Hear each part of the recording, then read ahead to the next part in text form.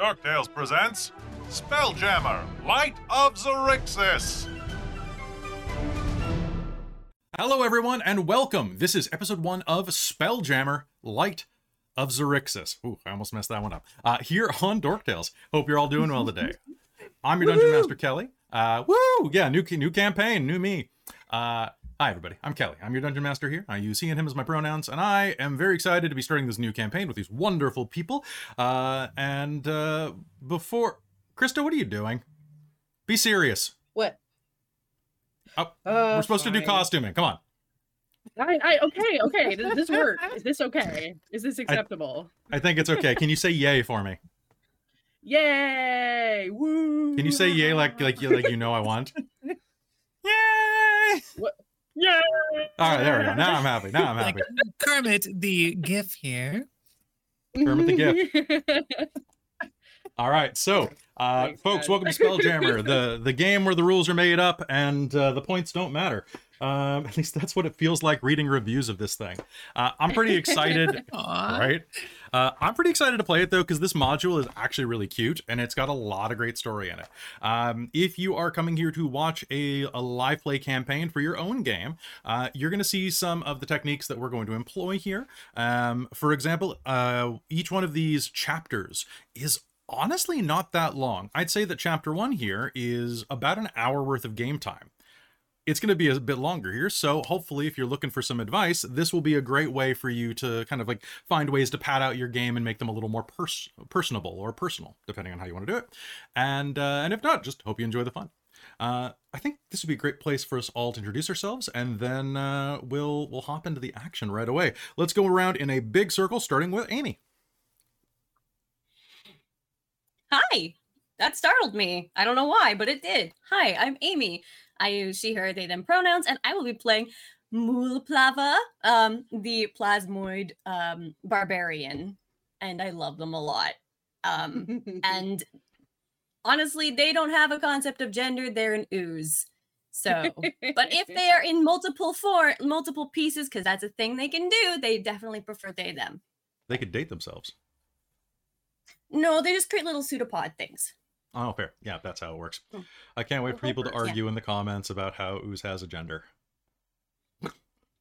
Yeah. I mean, maybe it does. Fuck YouTube.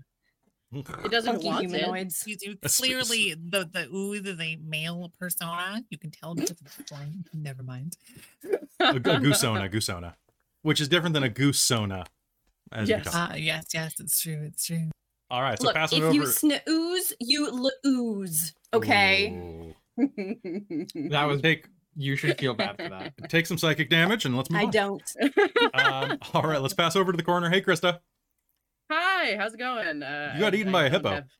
I did. I'm in here somewhere. Hello, I'm Krista. I use they, them, or she, her pronouns. I don't normally look quite this ridiculous. That's not true. But I will be playing Francis Ponsonby, who, like me, uses they, them pronouns. I also use she, her, but Francis uses they, them. Okay. Good to know. All right, one sec. Just let me make sure this isn't cool. I don't have anything playing. That's my favorite. All right, let's pass down to Mike. Hello, everyone. It's me, Michael.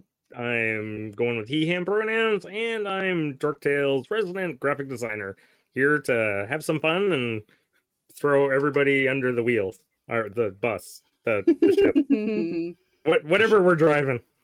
The ship bus wheel thing. Nice. All right. And who are you playing today? Oh, yeah. I am playing Rack Felnar, the Goblin Monk. The way of the fist. Wave of the foot. Foot. What is a foot but a clenched fist, or what is a fist but a clenched foot? I don't even know. All right, let's pass over to the dear Bunny Hearted. Oh, hi. I'm Millie and or Bunny Hearted. My root and toot and pronouns are she and her or they and them. And today I am playing Tana Starbell, who is an astral elf warlock who is determined to find the most beautiful secret in the universe and steal it all for herself. Nice. All right, and finally, in the corner with Kat. Hey everyone, my name is Kat, and I use she, her pronouns. And tonight I am going to be playing Cheshire. She is a glitchling druid, Circle of the Stars. Fantastic. Y'all ready for this? Mm-hmm. Fantastic. Bow, now, now, bow, bow, bow. Yeah. Whew, sorry guys, I've got first game jitters. I always do before a new Aw. campaign. I've ran a million of these things, but like, woof, you know? There's something different about each of them, right? There's always new stuff to learn and new stuff to set up and new characters to meet and new things to break and New Yeah. ways to fail. Oh, no, but also new beautiful ways to succeed. Who knows? well, if it was that easy. Hey, you're not new at this. We're not level the 1. We're thing. level 5. This is true. This is That's true. right. late- That's right. We've totally been playing this whole Yeah. time, probably. We are at least semi-experienced. Well, Yes. with that in mind, I think that it's time for us to step into game. Does anybody have any last minute questions before we begin? Where'd you get that jacket? It looks amazing, and I want it. incredible. Spirit Halloween. This Hell one. yeah. Want it. And I've used it for 5 years, and it's still held up. So it's pretty Oh, good. yeah. Oh, good.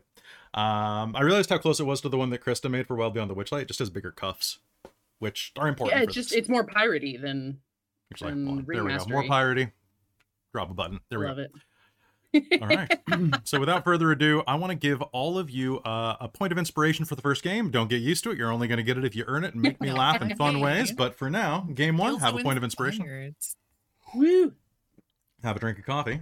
And without further ado, let's head in to Spelljammer, Light of Xerxes. Zounds!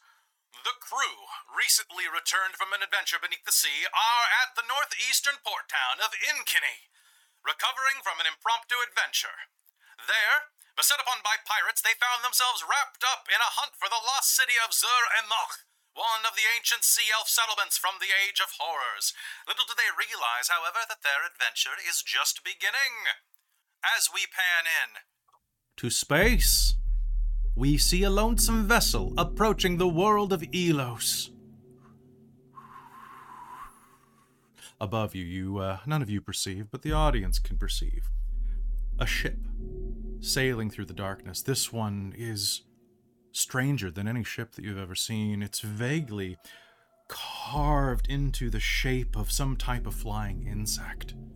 Large wings glided on astral currents as it descends upon the asteroid belt ringed planet. On it, you can hear the sound of soft, lilting voices. Puelen, Yamatoro, Biatna. The subtitles will read. This one will do nicely. Yes. Begin deployment. As we pan down, we do a Star Wars pan. And the next thing that we see is wet stone. The stones of this room are large granite blocks that have begun to get layers of algae and bits of moss sticking up between the cracks where the mortar has given way over decades, hell, perhaps hundreds of years of neglect. A splintery chair sits on the other side of an equally splintery table, and as the man sitting at the table leans forward from his own chair with a cacophonous he sets his large, meaty elbows down on the table, knits his fingers together, and leers down at the person in that chair. Over his fingers, his broad mustache twitching. Across from him, inside of the chair, a chair much, much larger than he, is a goblinoid. This goblin, however, does not look like your typical goblin. The green-gray skin has been replaced by a blushing red that goes from tip of nose to end of hair, which considerably dangles down almost all the way to the floor, although his feet do not. Mike, can you please tell me anything else that we would see about Rek?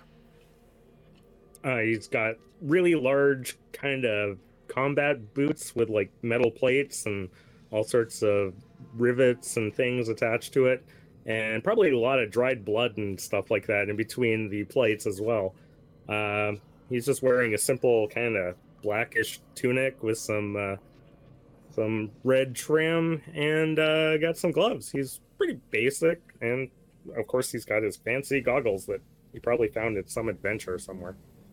But other than that, Rek is just your typical goblin. Just change the hue to red. The man in front of you leans forward. The marshal's badge on his lapel glitters in the candlelight of this room. The room is quite spacious for you, but for his hulking physique, it's almost like a closet. You can smell stale coffee clinging to that bristly brown mustache. He's a human man. Probably has a splash of something else in there. Perhaps elven. He has a slight twitch to his ears. Obviously not goblinoid or orcish. He doesn't appear nearly, stylish enough? Cool enough? A real human type. Rek Felna. Did you really think that you would be able to walk into my town without me knowing your rap sheet at a mile away? No. Yes. Yes. No. No, I wasn't really thinking about it at the time, but I did walk in, and just because people want me doesn't mean that you Enough! Sorry! I have reports of you in the North Sea over by the Chain of the Gods, marauding, pillaging, and thieving. But nothing in there about brawling or drunk and disorderly? There's plenty of that too. Why don't? How come that's not first? I gotta work harder.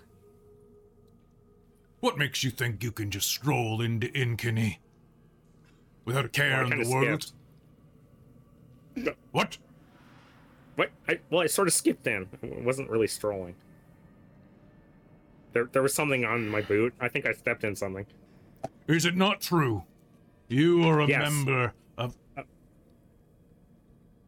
Is it not true that you're a member?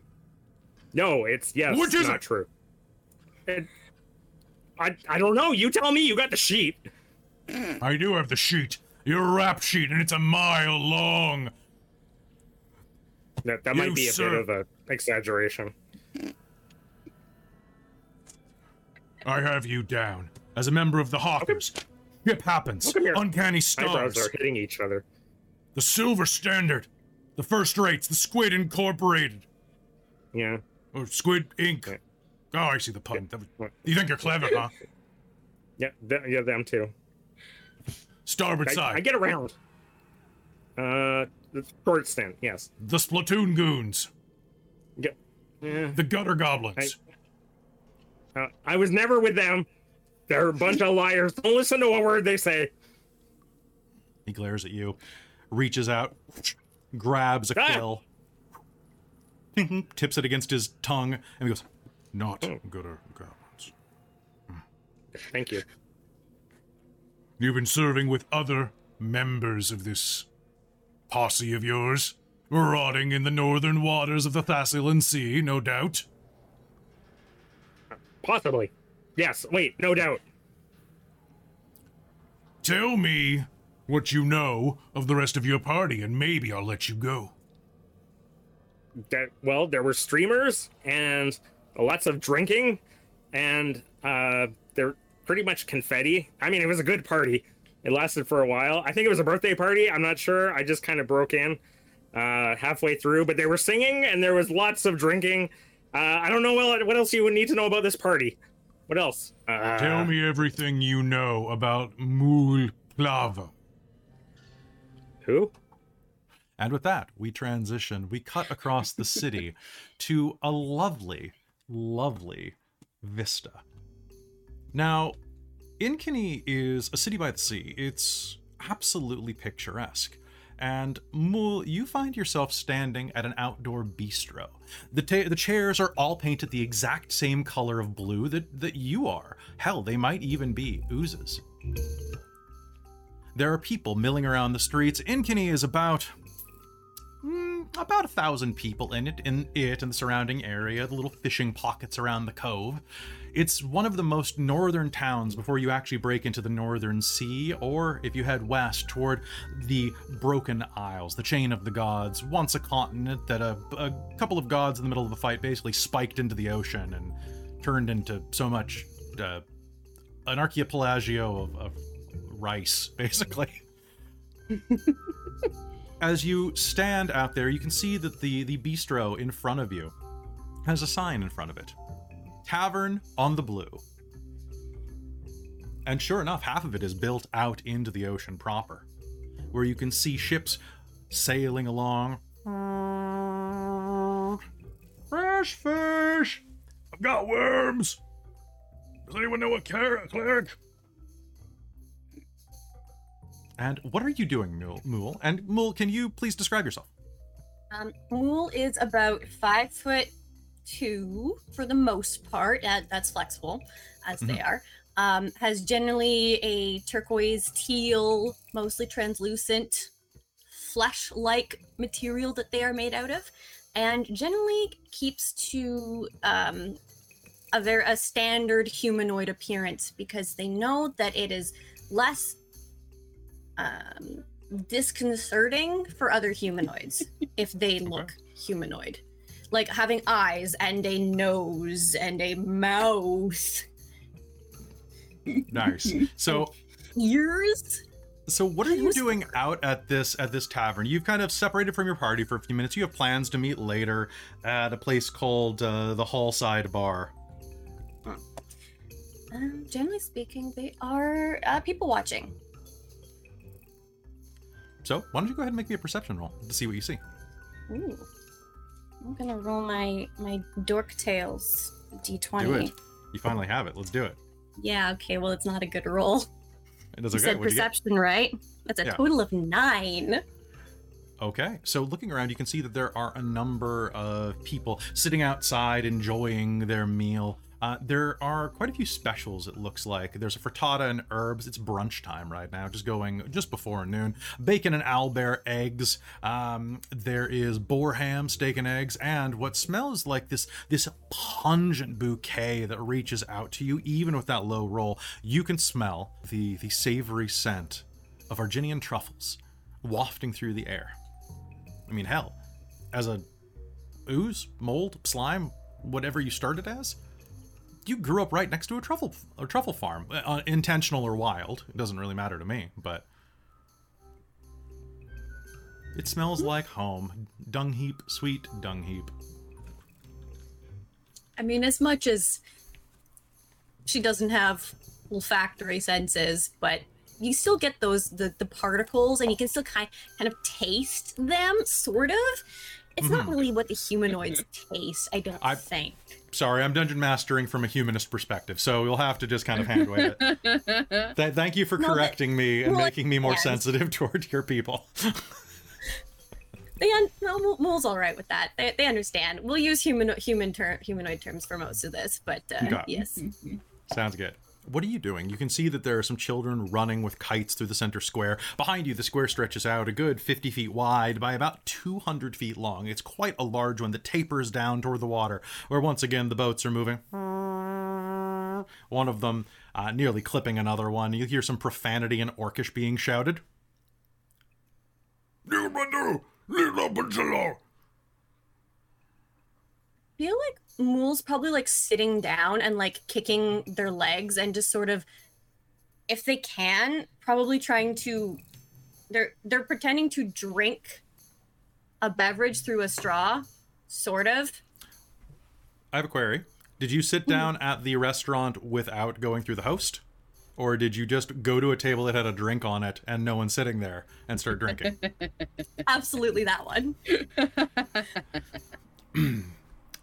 An elven man? You're still getting used to trying to make that differentiation. A taller, slightly broader chinned elf with long blonde hair and a high ponytail approaches. He is dressed in a dark vest as well as a high collared white long sleeve shirt that must be a bit warm this time of day. approaches you with a large circular tray in his hand, and excuse me, Miss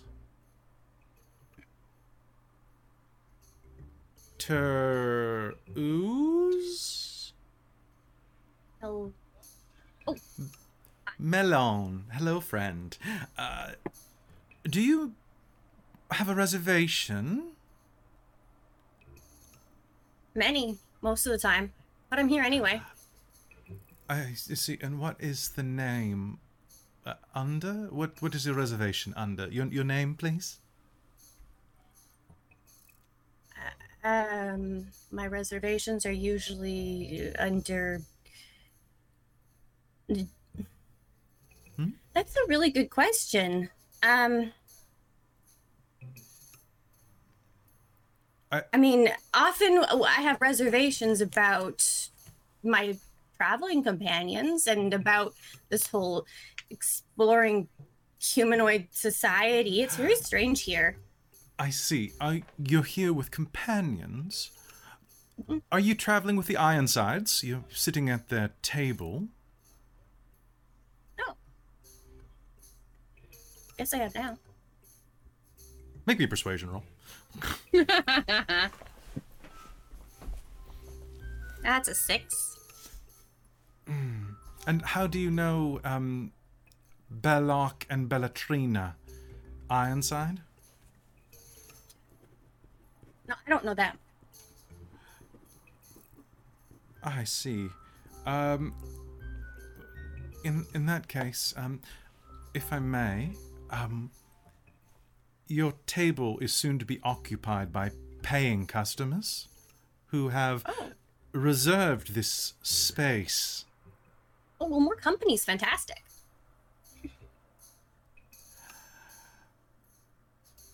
I believe they'll be using the entire table.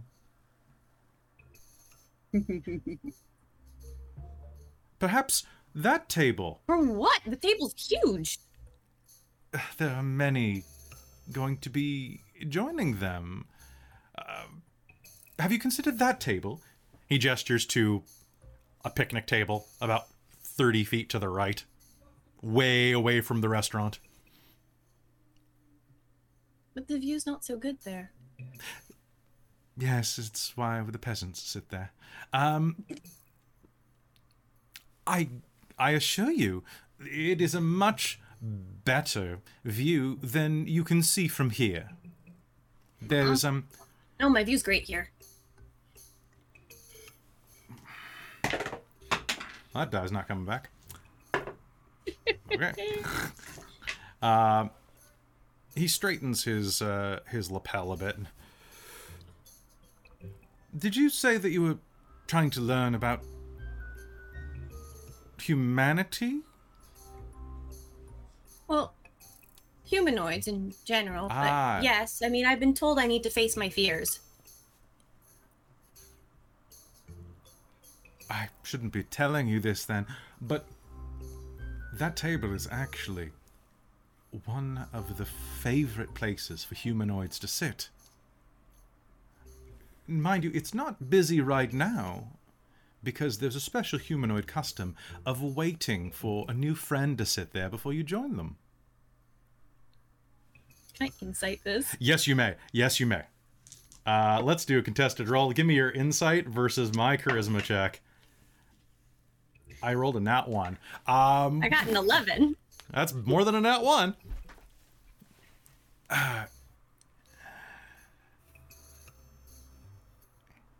Please leave. You're not paying.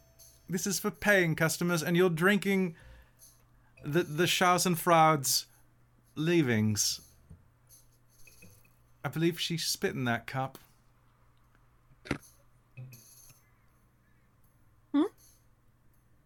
Please leave.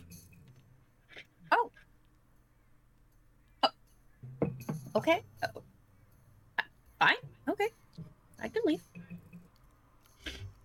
Thank you. Have I done something wrong? Normally the procedure would be to check in with the young lady over there behind that pulpit box, who would then lead you to a table in accordance with your needs. It appears that you oozed your way through these dividing chains and have been picking the table clean like a carrion crow.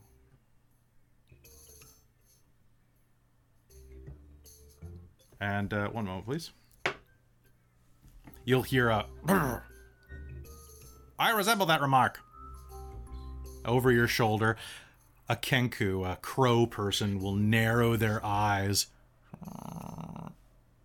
I'm no offense, Mrs. Juniper. I'm Please not leave. sure I like the hospitality of this place. Nor do I. Do you want to go sit at the bench?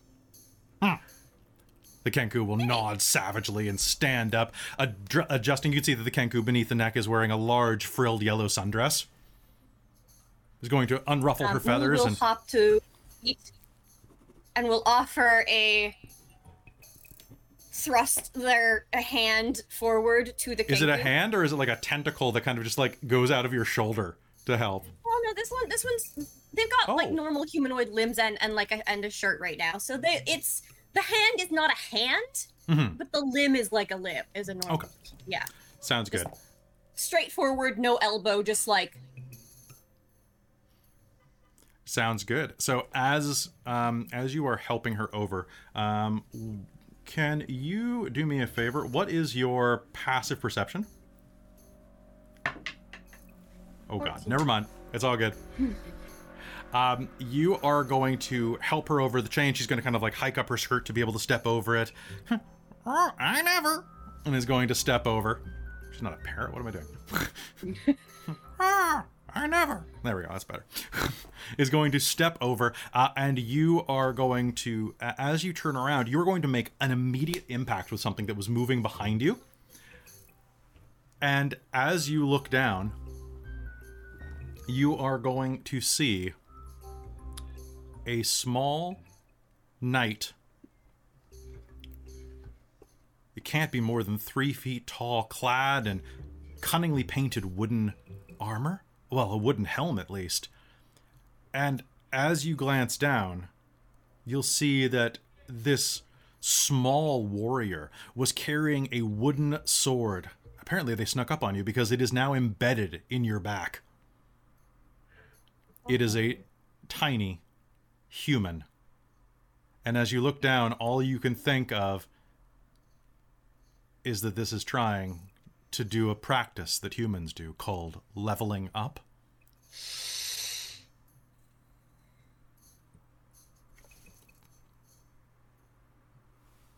Humans. Mool would like to remove the wooden sword from where it has suctioned into their back. It comes out without a problem, giving a tiny bit of like sludge behind that's going to kind of go and try to like reform with you.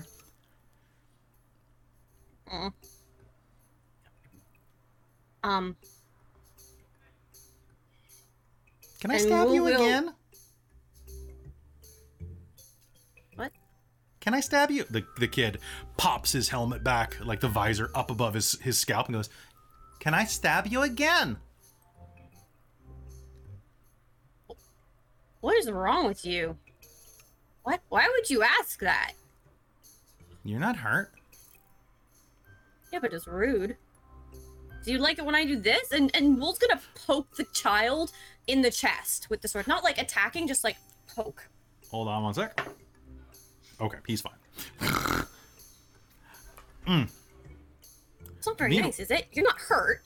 Hey, what are you doing over there? Stop attacking that child! You'll hear shouted from down the lane as one of the town guards turns. A woman with a bob, well, not a bob haircut, a woman with that haircut is going to turn and go, "That ooze has been causing trouble all day long.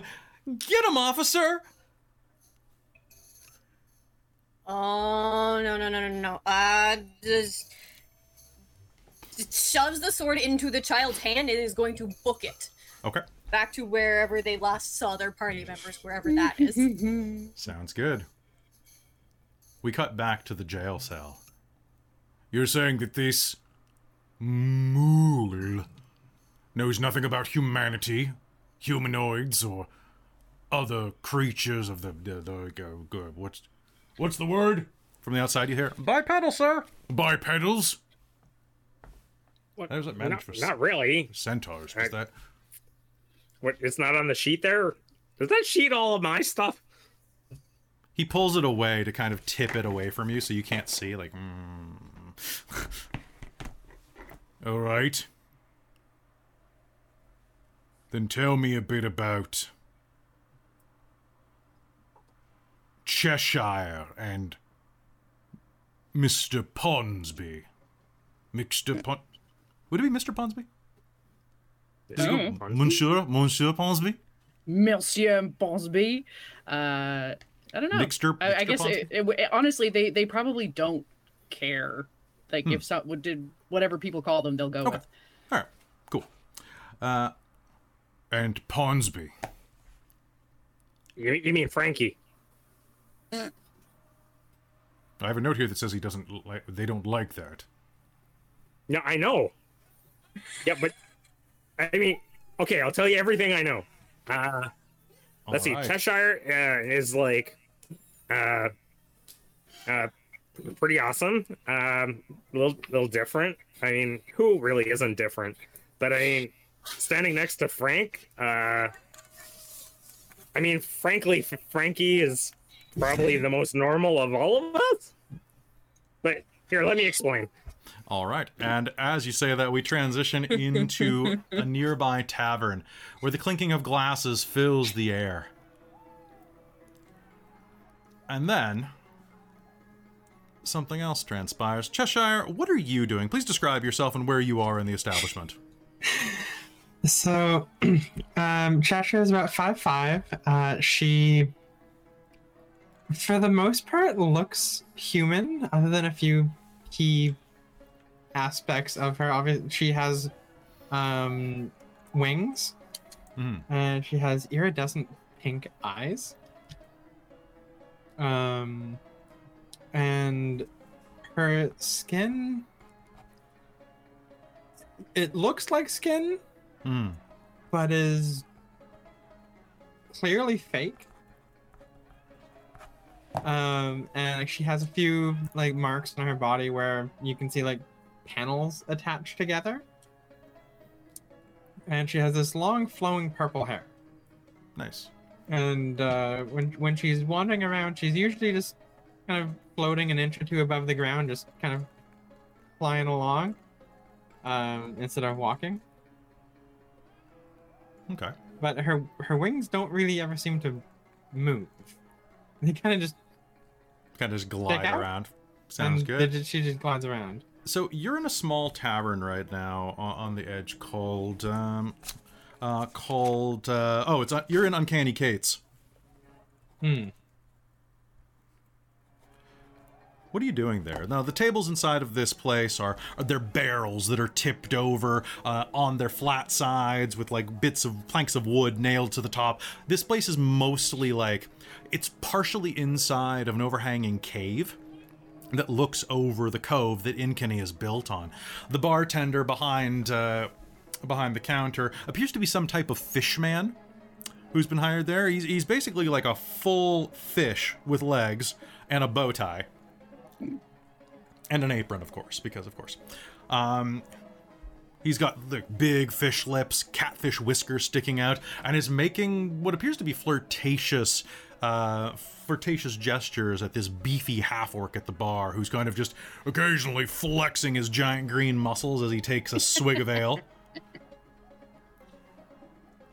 Where's Cheshire, and what are they doing? So she's she's probably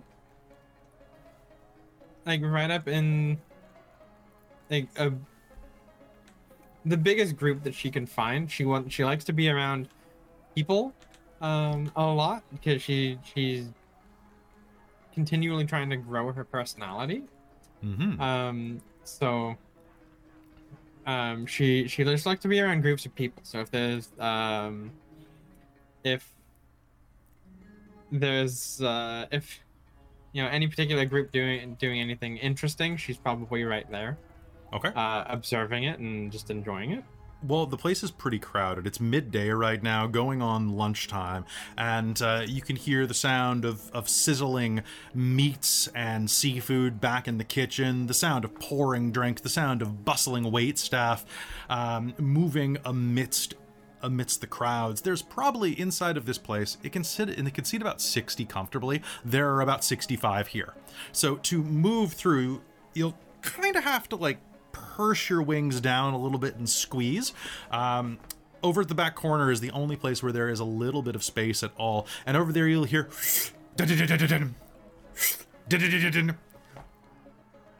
as it looks like over by the dartboard someone's playing a game of knife toss. She's probably gonna go wander over there. All right, test your metal. I'm the best thrower of knives in this here county, says a rather toothless little gnome with 3 braids jutting out of his quite surprisingly bulbous chin. He's definitely kind of one of these. He looks kind of like a tiny Kirk Douglas. I'm the best knife thrower in this here county. Come on. I can take all of you. I can take you. I can take you. Who's got takers? I've got a silver on the line. Cheshire's gonna wander up and be like, "Oh, can I try?" Aye, pretty lady, I suppose you can. Now, what might you be? Some kind of automaton? I'm not entirely sure.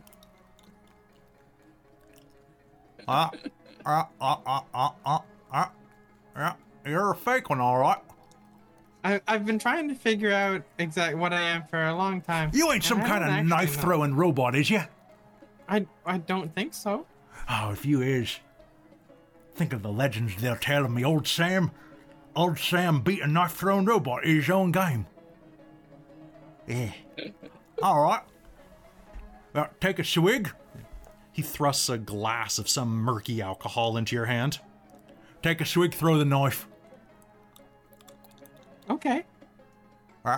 And she's gonna just down the drink.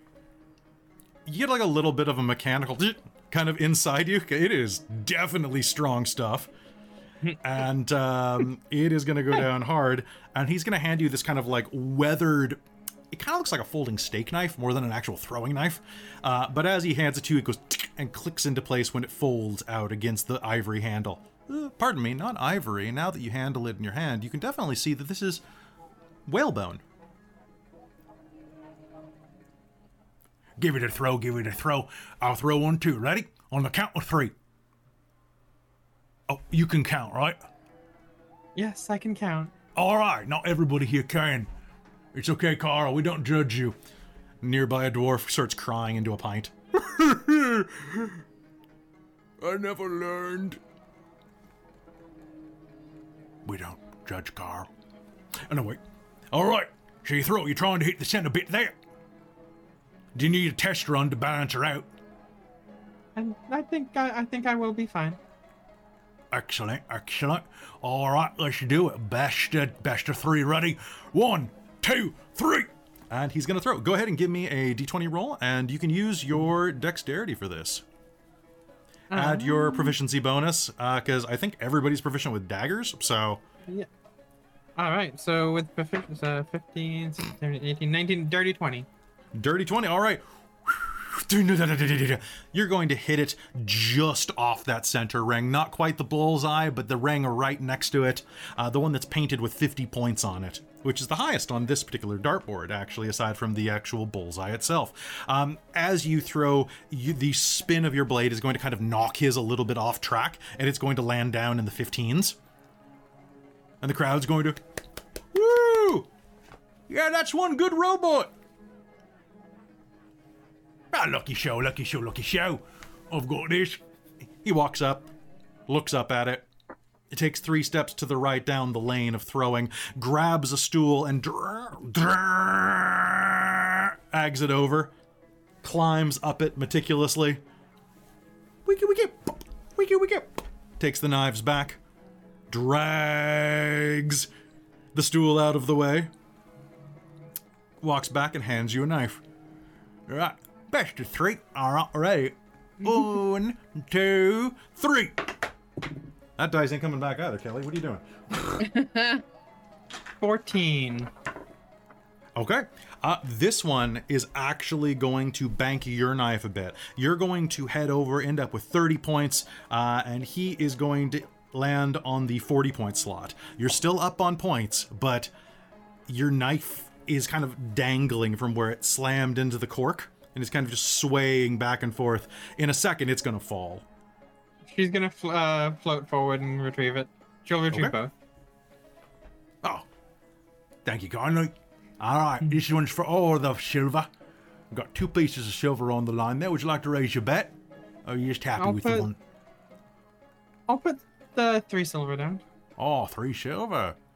Now, little lady, are you sure you can stand to lose that much? I'm okay. Right, 3 silver it is, if I ain't old Sam. I'm a kind sort. I'll be nice to you when I take your money. And he's going to huck his blade at the wall. Dirty 20. Dirty 20. Okay. He's going to huck his blade at the wall, and it's going to go... He lets fly slightly before you do, and it's going to slam right next to the bullseye and go... And then your blade is going to go and slam right next to it, just going in slightly more, clinging into the cork board and dislodging the edge of his knife as it goes... And his knife will fall from the board and plunge into the ground, point first. Well, you're doing best of 5, right? Best of 5. I believe that we were actually doing best of 3, my friend. Yeah, right. I suppose we were. Maybe Well. I am a knife-throwing robot. Maybe you is a I don't- knife-throwing robot. I mean, I don't think a regular knife-throwing robot would look like me. Yeah, I imagine it would have like a slot for throwing knives and stuff. Yes, exactly. I feel like a knife-throwing robot would be a bit more purpose-built. I suppose so. Well, that, well, seems to be... Anyway, here's your coin. And as he goes to pass your coins over, across the bar, you were going to hear an Arginian voice, an Arginian-tinged accent that's going to say, Look, I have no idea what your problem is. I am just saying, giants suck. All of them suck, and you suck for defending them, sir. and the camera is going to pan over to a large, strangely accented Goliath, who is standing there pointing a finger. He has like a prosthetic mustache with like a curly mustache and like a glue-on little like soul patch sticking off the bottom. Totally bald otherwise, but dressed in pirate garb, and is poking some creature in the chest that looks like a bipedal hippo. Can you please describe yourself, Francis? Francis is on the brink of 7 foot, is a absolutely insanely beefy man, person, thing, creature, who is, bipedal hippo, and has a giant grin on his face with this guy coming at him. Because you are a Kaid. Everything you defend is Kaddish. Are you Kaddishan? Eh? You Gif? Are you from Kaddish? I'm so sorry, old chap. I have no idea what you're saying. How dare you! I speak the king's English very well! He's going to reach forward, grab the mustache, and rip it off. Oh! If there's any glue left, he'll stick it on. It sticks I think I see perfectly. this better, don't you? Ha ha! You dare to take me mustache? He yells and is going to try to tackle you. Roll me an initiative check. Let's do it. Oh, damn. He going hard. Ooh. That's athletics, right? No, it is, so it's initiative, so it's dexterity plus your d20. That's well, I rolled a 10, but that'll be a 9. Okay, he's got a 22, so he is going to charge you, and he's going to take a pot shot at you. What's your armor class? I don't have my shield on me, so 15. 50, that is going to be a hit. He is going to, like, dive tackle you in the stomach, which is going to deal 4 points of damage to you. Fantastic. He will take it with a laugh. Give me my mustache back! The pretense of the accent is completely dropped. He's screaming at you in Goliath. Do you speak Goliath or Giant? No, he'll speak if Storm or Cloud Giant. Yeah, they'd speak Giant, yeah. Then yeah, it speaks Giant. So he's screaming in Giant at you, give me my mustache back! I'll rip your limb from limb! I'll grizzle your guts and I'll chew on your intestines! And and he's like starting to like try to pummel you in your rather solid gut. Oh, no reason to get so upset about it. Here, have it back. And he'll headbutt him. Perfect. The section of his face with the mustache on it. Make me an attack roll. I'll give you advantage for the mustache.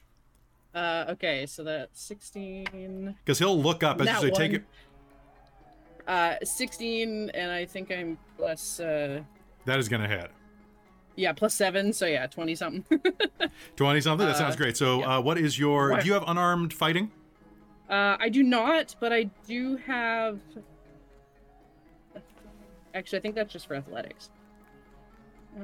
Yeah, for strength checks with athletics, that's the gift bonus. Yes. So no, I don't have. So it'll just be my strength, which is +4, +1. Okay. So 5, you are going to slam down into him, kind of knocking him to one knee. I'd like to hit him right between the eyebrows, so now he has a mustachioed unibrow. I'll allow it. Okay. He looks up at you, looks at his eyebrow, and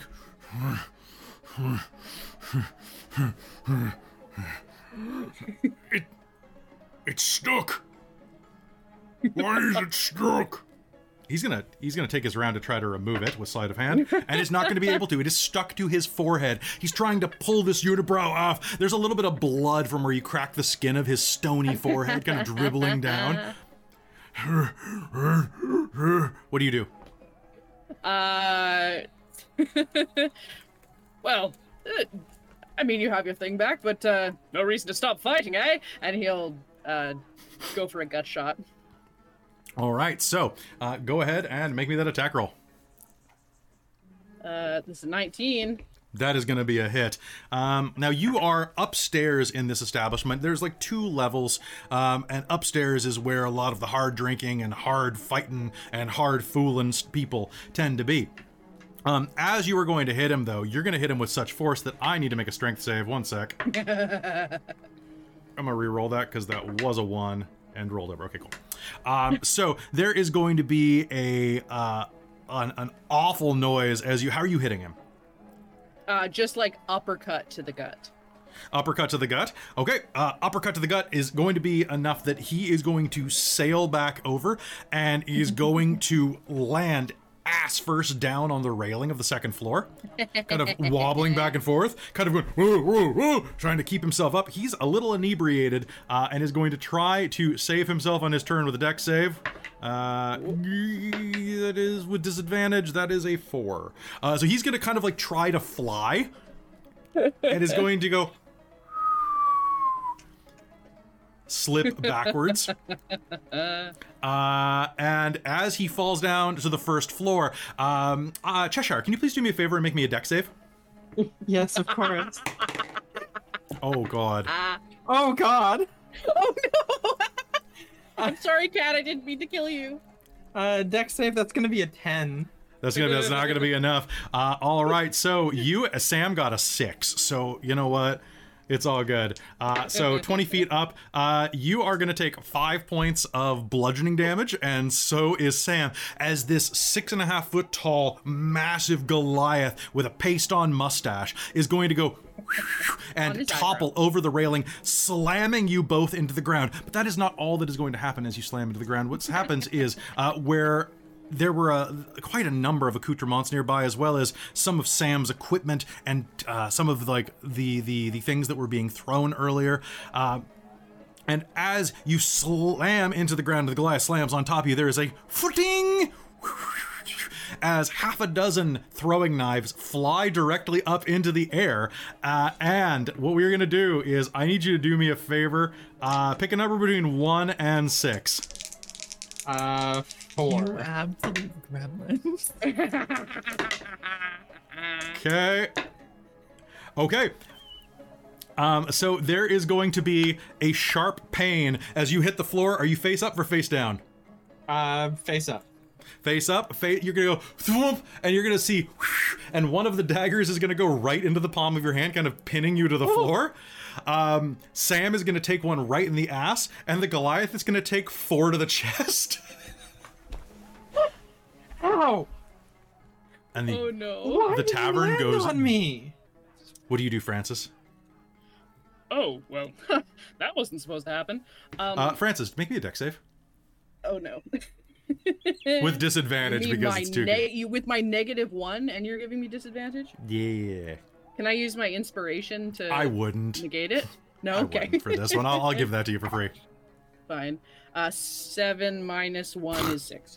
Okay, my God. so you lean over the railing at this Goliath who's like he's like plugged up with 4 daggers. I Yep. think he's dead. And then suddenly you'll hear as he coughs about a liter of blood 20 feet into the air directly into your face. What? I'm okay. The tavern just explodes with cheers. And someone's gonna thrust a drink into Cheshire's good hand and into both of Francis's hands. Oh, well, chin up down there, chap. He'll cast healing word on the Goliath. All right. Thank you, Francis. I didn't know I needed this today. And she's gonna put a drink down, pull the knife out, and then sit up and down the drink.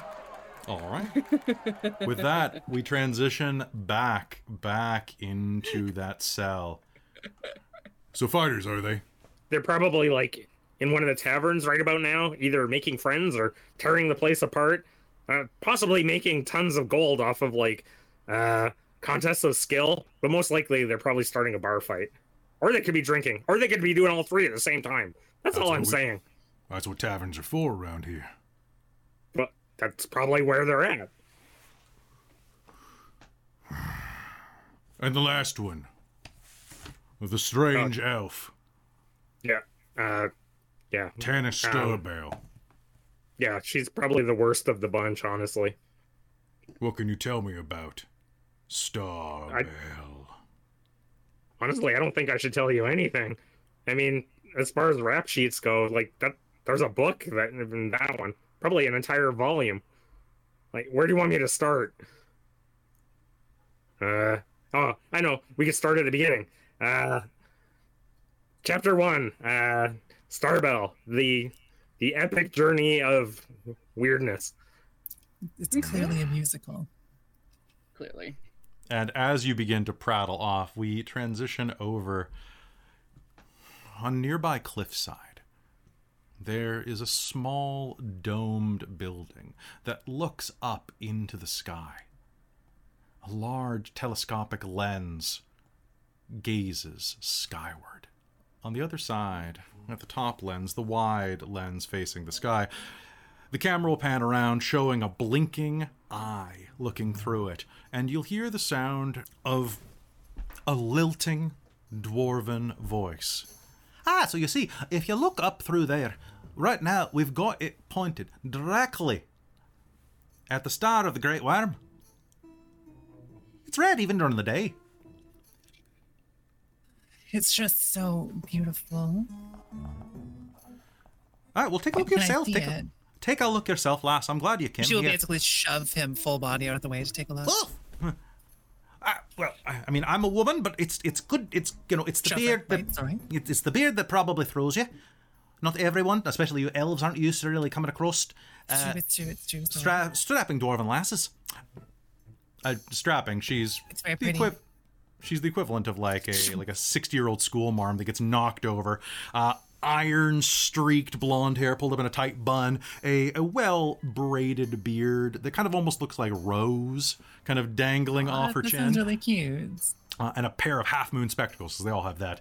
Her name is Stargazer. I had it right before you knocked her over. She forgot her own name. Stargazer Philippa. Name? Philippa Ironside, actually. They're very popular around here.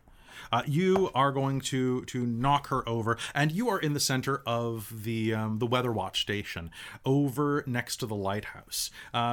The lighthouse, of course, being down on the rocks some 300 feet to the south and out into the ocean, significant ways, only accessible by rowboat. But here you are, looking up into the skies above, which are beginning to cloud over a bit. There's a chance of rain today.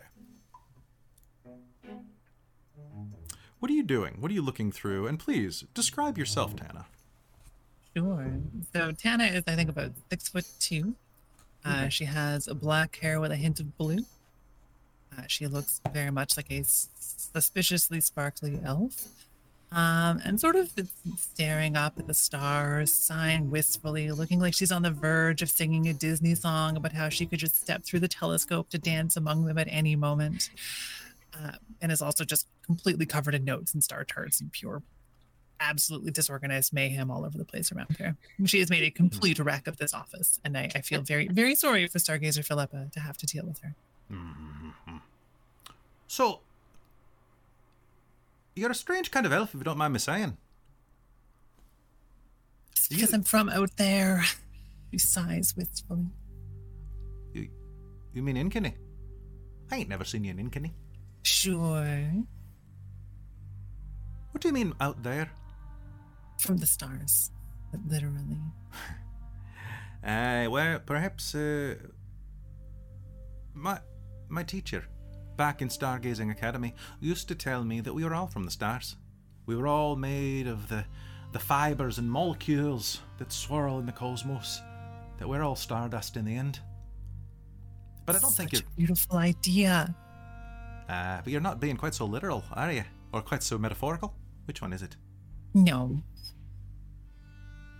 When you say you're from out there... I knew the elves came from somewhere beyond here. Not us dwarves. We're native to Elos. Built in the far north itself by the cold itself. I've never visited. I really want to. I hope I get the chance one season. I wouldn't. It's still pretty hostile. Maybe by skyship is probably the best way to take a tour. Oh, what's a little hostility between friends? Hostility. You self-defined it. Right, I suppose that's fair enough. It's a bit confusing at times, language. But well, you've got it for 15 minutes, and then I've got to pass it along to the next one on the line. Actually, you're lucky that you managed to sign up for it in time, given the things that have been happening recently, you know. And true enough, it was very difficult to get your way in here, and took not an inconsiderable amount of persuasion, perhaps bribing, to get yourself on the list here. For your adventures have taken you from the Northern Sea to this coastal community. Mm-hmm. And lately, everyone in town has been discussing a deluge of falling stars that have lit up the evening sky for the past several nights. You've seen them.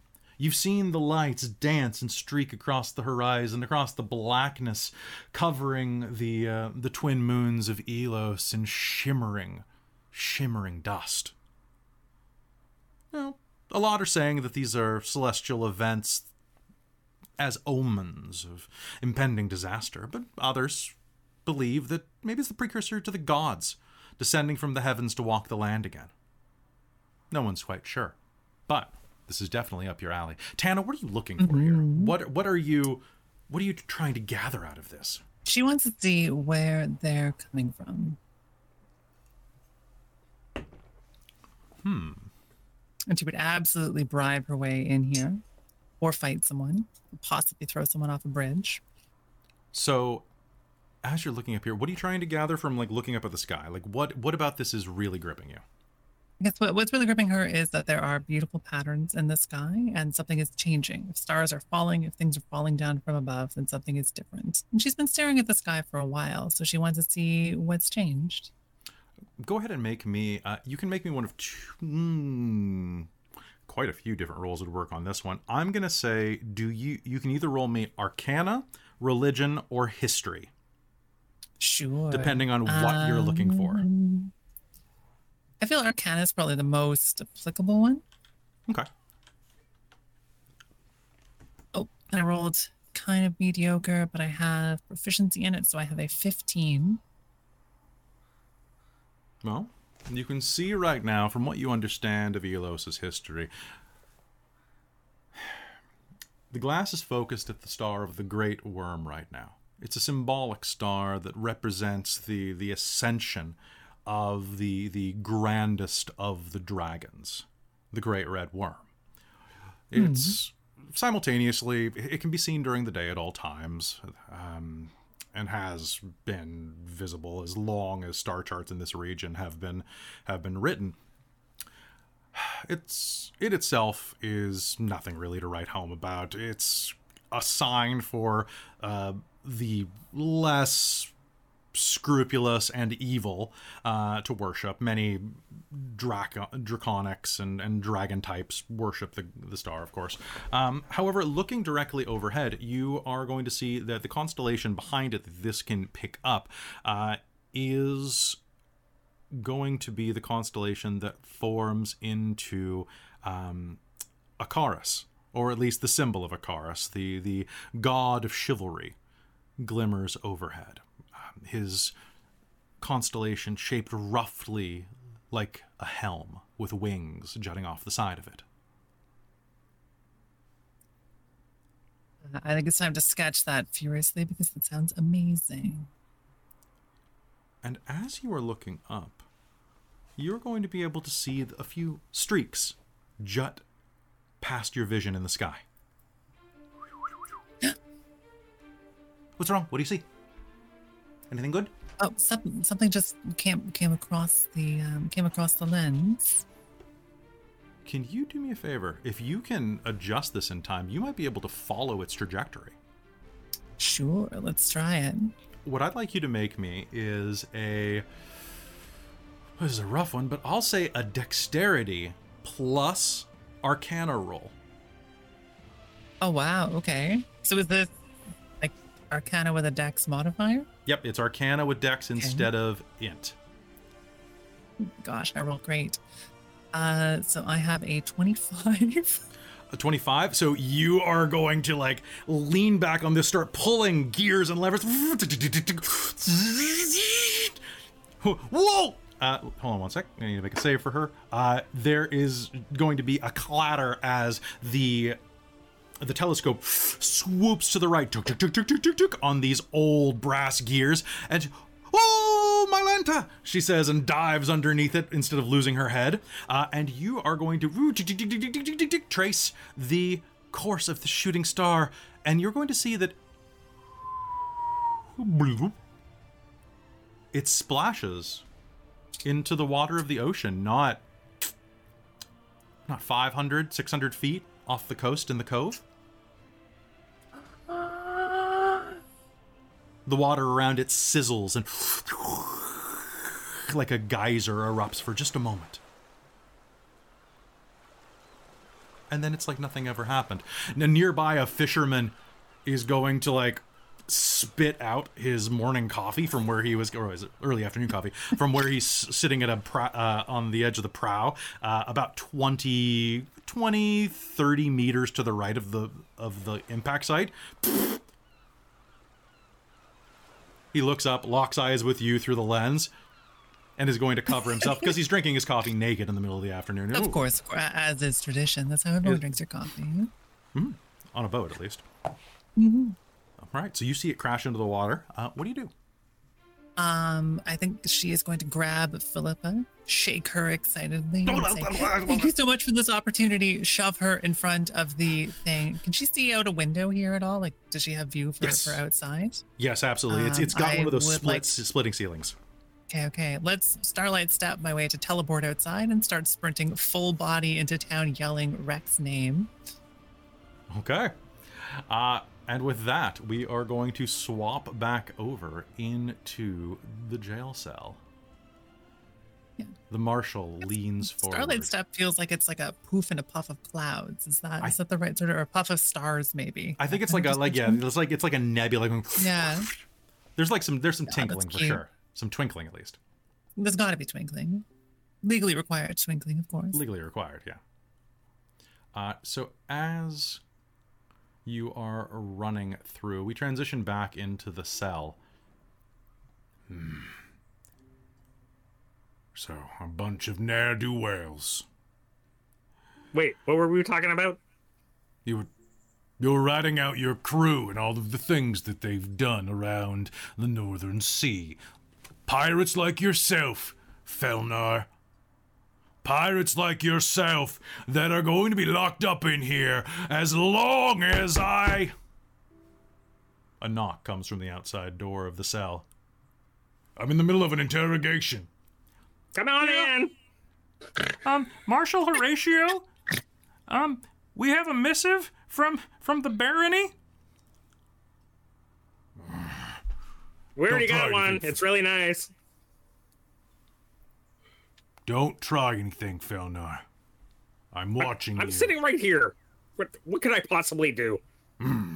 He glowers at you, opens the door, and there is a rather pudgy frog person in knight's armor. Well, knight's armor, mismatched armor to be certain, standing on the other side, dressed like one of the town guards.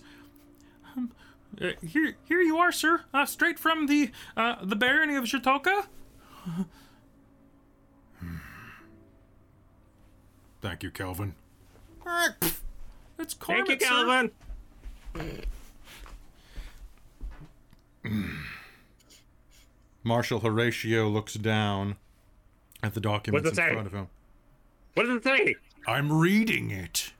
Yeah, well, you can read it out loud. Unless Fine. you don't know how to do that. You just move your mouth and say the words.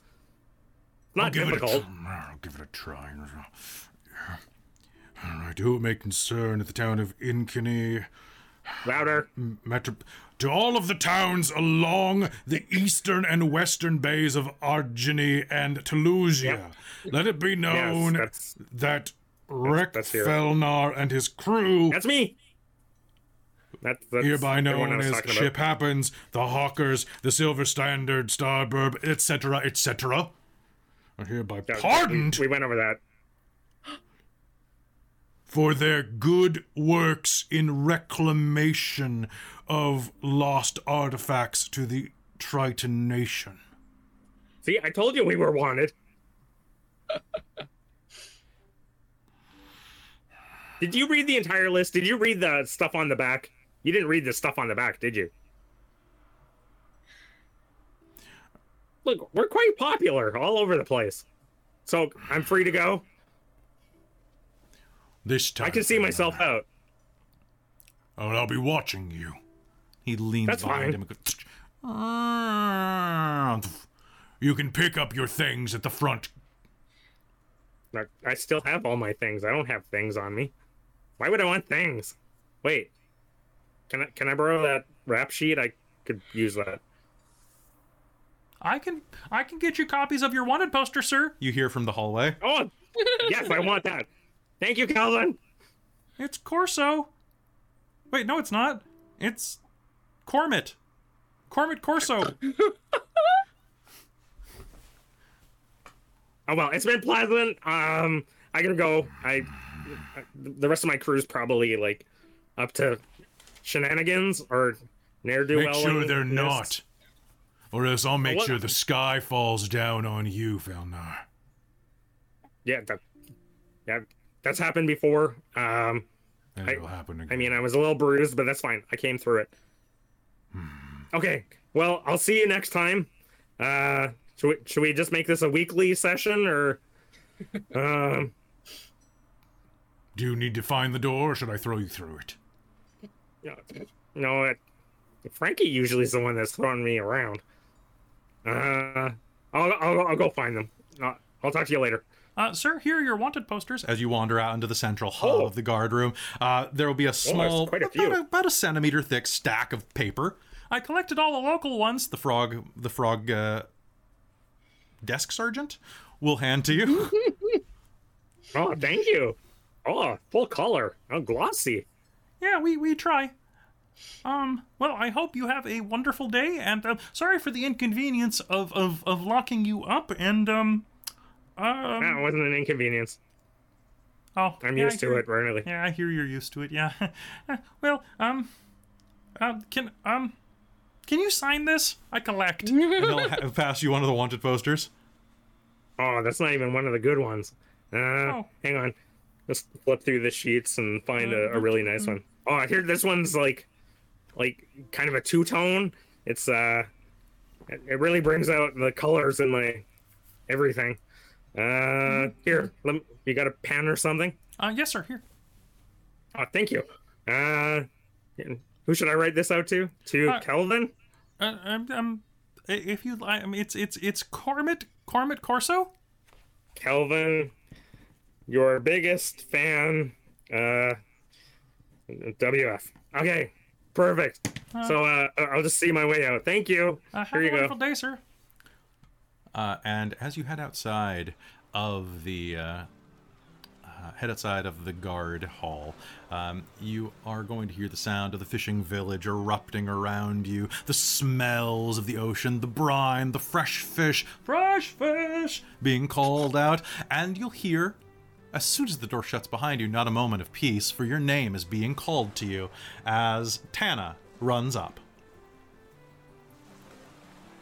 Correct. I'm gonna basically full body grab you and start spinning you in a circle. Ah! Something fell from the stars into the water. We're all gonna die. I need to steal it. Things are falling from the stars again? Yeah, I saw it. Did you draw a picture this time? A fisherman. Yes. Of course you did. Oh, you're really improving on those. Shove it in your face. I know, right? I've only had like a century of practice. You think I'd be better by now, but alas.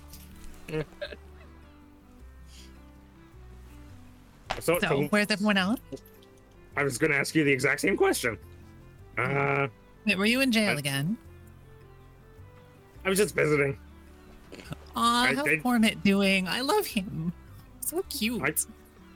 I know. I didn't get a chance to pinch his cheeks or anything. It's funny. You just gotta get me. Okay, let's go find them. Grab you and start dragging you off into the distance. Ah! It doesn't take you very waving long. from behind. It doesn't take you very long to make your way to the place that you are all going to have a lunch at. The Hallside Public House. There's a minstrel playing outside, and all of you are having a lovely, lovely lunch. Do you take time to meet up and order some food, Tana, or did everybody order food for you in advance, knowing that you'd be a bit late? Yeah. Reasonable odds they would have expected Tana to be late. All right, so here's what the tavern is serving. I just want to know what people want. I have Gift Mouth, which is red wine with a dash of kind of like a purple liqueur. Yes, Moul. So if Mool is there, they just got chased by humans trying to kill them or accuse them of something. I think they're trying extra hard to be humanoid and has been running was running around and is probably has a hat on and a cloak up around and is subterfuge. Sounds good. The waiter is hanging out near you. She is a blue-skinned tiefling with swirling goat horns that kind of meld into her hair, which is kind of about the same color as yours, actually. And stands kind of next to you, going through the menu. So yeah, hi, welcome to the hall side. For beverages today, we've got a shattered Morningstar Shiraz, a sad Triangle Riesling, and an excited Troll Gewürztraminer. We also have quite a few ales. We've got Spider Bite, we've got Tinker's Tincture, and of course we've got Gnome's Gnome. I wouldn't recommend it. It's kind of The first one, please. The wine or the ales? The wines. Of course. A Shattered Morning Star. Would that be by the bottle or by the glass? Yes, the bottle. All right, that'll be 4 gold pieces, 5 silver for that. Dig around. Let's see. And as for the food menu, as you can see here, we have deep-fried potato wedges, deep-fried chicken strips, jam-packed baby artichokes, deep-fried slices of red beet, live squid, dead squid, turkey stew, romaine salad, and a blackened venison. It's not actually venison. Are the artichokes packed with jam, or are they jammed packed with something else? They're jam-packed with jam. Ah. What kind of jam? Well, it's with a jam packed with a medley of brackenberry jam, as well as sour cream and cream cheese. That's too odd for me to not order it. Of course, one for you. Yes, sounds good. All right, and for the rest of you, let's see. You said that you wanted your friend to get the blackened beef. Now we're almost out of it, so it will be the rougher cuts of that. You said that your friend is a goblin, so that should be fine. They've got sharp teeth, usually. Your friend has his teeth, does he? Last I checked. Oh, that's good. So one of those with the potatoes, and for you, lovely girl with the drawings on her. Oh, that's actually your skin. Interesting. And yes, it is actually my skin. Was that chicken strips? Yeah, I'll take the chicken strips with the potato wedges, and I'll take the same wine as Francis, actually. All right. Are you sharing the bottle or ordering a separate bottle? Francis, do you want to share the bottle? Absolutely. I can spare a glass or two. All right. I Excellent. will That'll save you some money. share. In that case. And you with the lovely blue hair.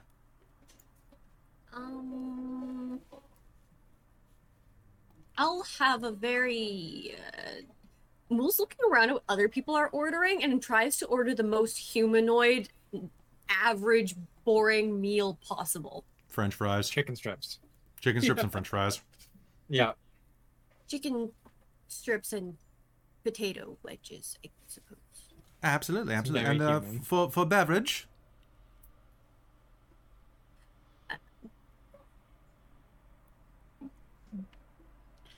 Water. Francis will lean down and go, "You should go for the ale." Ale. Ale. All right. Spider bite or Tinkster's tincture? Tinkerer's tincture. Sure. Tinkerer's tink. The second one. Second. The tincture. Second one. second. Yes. Okay. The second one. All right. Sounds good. All right. I'll have that out for you just a moment. Yes. Thank you. Oh, catsup? No, I'm. No catsup. She narrows her eyes at you. You get the momentary feeling that you might be being judged at your humanity. The barbecue sauce. Get the Barbecue sauce. All right, then. Wanders off. Francis, what did I just order? Something very delicious. And very human. Okay. Because humans tried to. I got attacked by a mob again. That happens to people who aren't human. It's I mean, it happened to me terrifying. before. I only get What's mobs that wrong people with like start humans? things with, but you'll have to point them out to me. I'll let them know what's what. Tell humans apart. Oh, We're fair fleshy point. and weird. They really I'm are. glad that I'm not fleshy. Poke, poke. Hit, hit. Tink, tink. From nearby, I know. It's Mool, one of your better features. Mool, as you're saying that, you get this strange sensation and are going to just kind of glance over your shoulder and see that there's a human not 10 feet away from you. She doesn't appear to be paying attention to you, but she does have kind of, well, a different air about her. She's dressed in kind of pale, kind of khaki colored and brown colored, almost like definitely like a sailor's outfit, high high water pants, a bandana around, orangish red hair, and she seems to be listening very animately to a burly blacksmith who you'll actually recognize, a dark-skinned gentleman from Makoka who has serviced some of your friends' equipment whenever you've been in town. A guy named Gordo.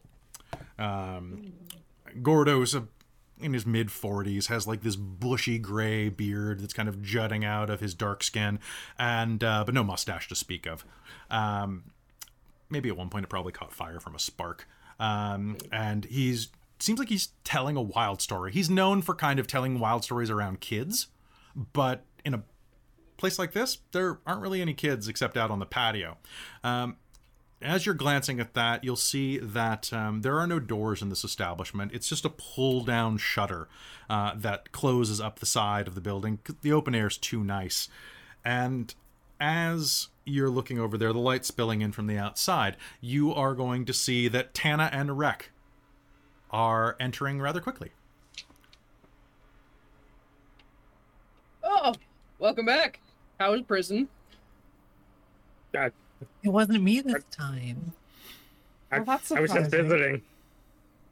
How come you get to go to prison and I get mobs trying to kill me? It wasn't Want to trade fair. next time? We can trade. Yes. Rick is Thank much you. better at starting battles than you. Yeah, but Something fell in the water. I want to you- steal it.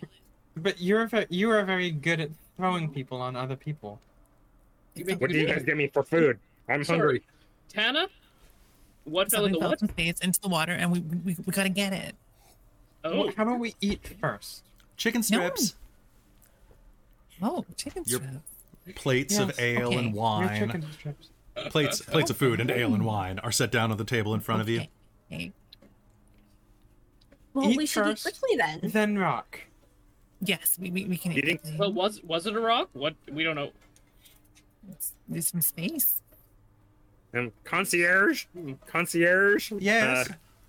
How can I help you? Can I get a couple of the live squid to go?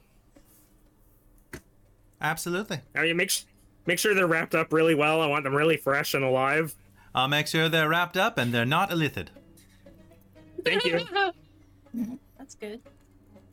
I think.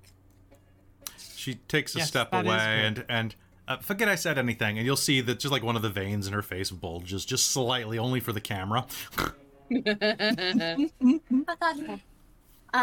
Mool is going to dunk their hand into their glass of mead and is just going to start like absorbing it.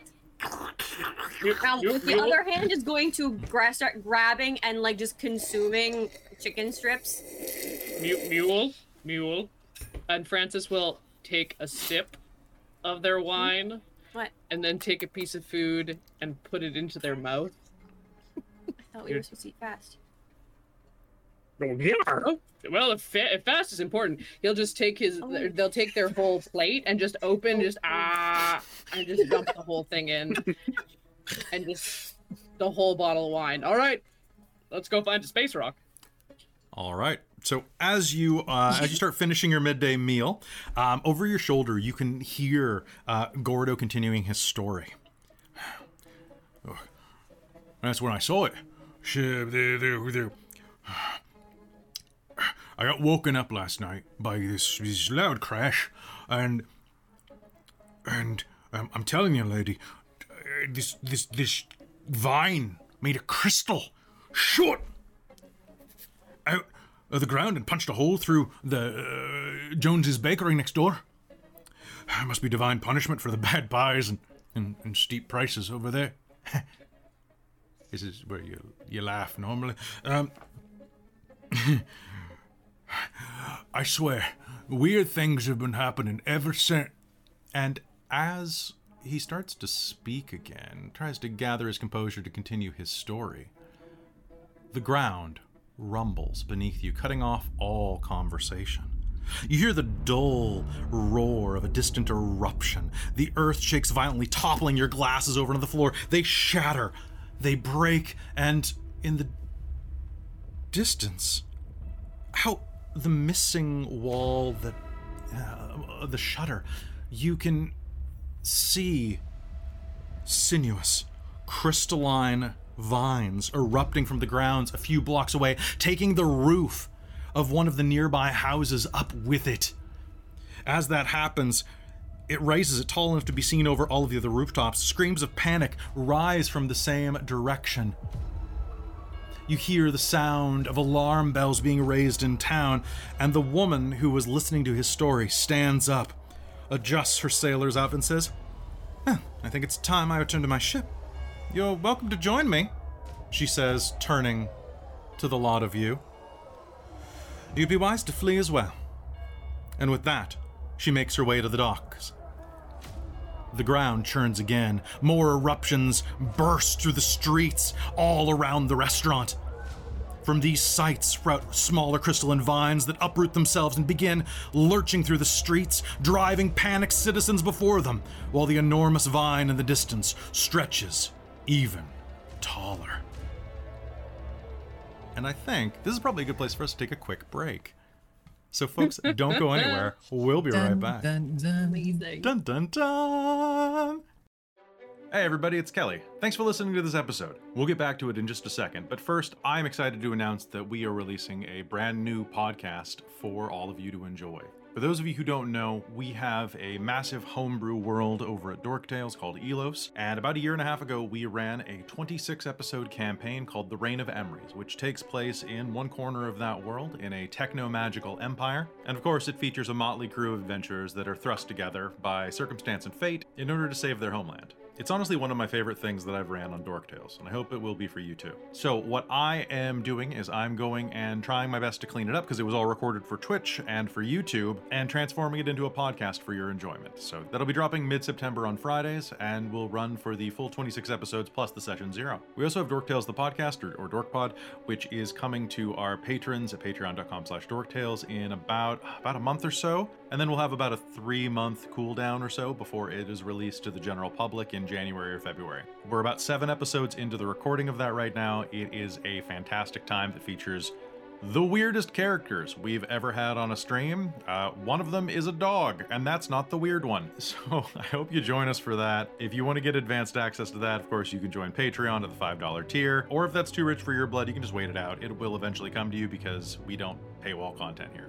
Again, thank you so much for all of your support. I can't wait to share the Reign of Emrys with you. And if you like it, please let us know and we'll try to do more homebrew content. We're a big fan of our own creation and we'd like you to be too. Thanks very much. And now back to the episode.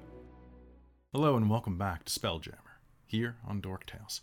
When last we left the party, they were having the very end of their lunch when they had heard that the shooting stars from the previous night had caused some strange occurrences in town, stripping the roofs off of buildings, creating strange crystalline vines.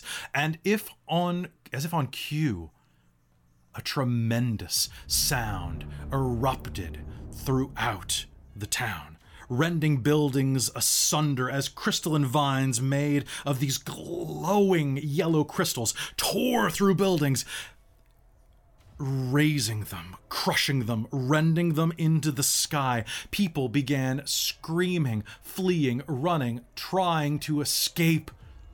And it's at that point that you saw the vines were not only stretching into the sky, but they were also giving birth to strange vines that thrashed around and began to grow into humanoid shapes.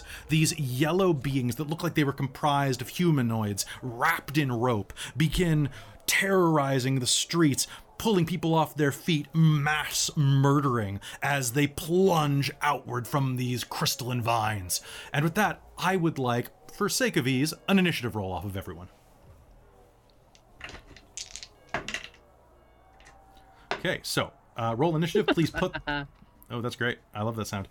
Please put your initiative in our private chat, and I will quickly just read them aloud as I go down. Okay. Oh God. Okay, so I have B1. Then I have Cheshire. Then I have. Oh, actually, no. I have Cheshire's at the top of the initiative because I can't count. Then it is B1. Then it is Tana. Then it is... My God. Okay, so I have Cheshire with a 16. I have one of my minions with a 15.5. I have Tana with a 15. I have...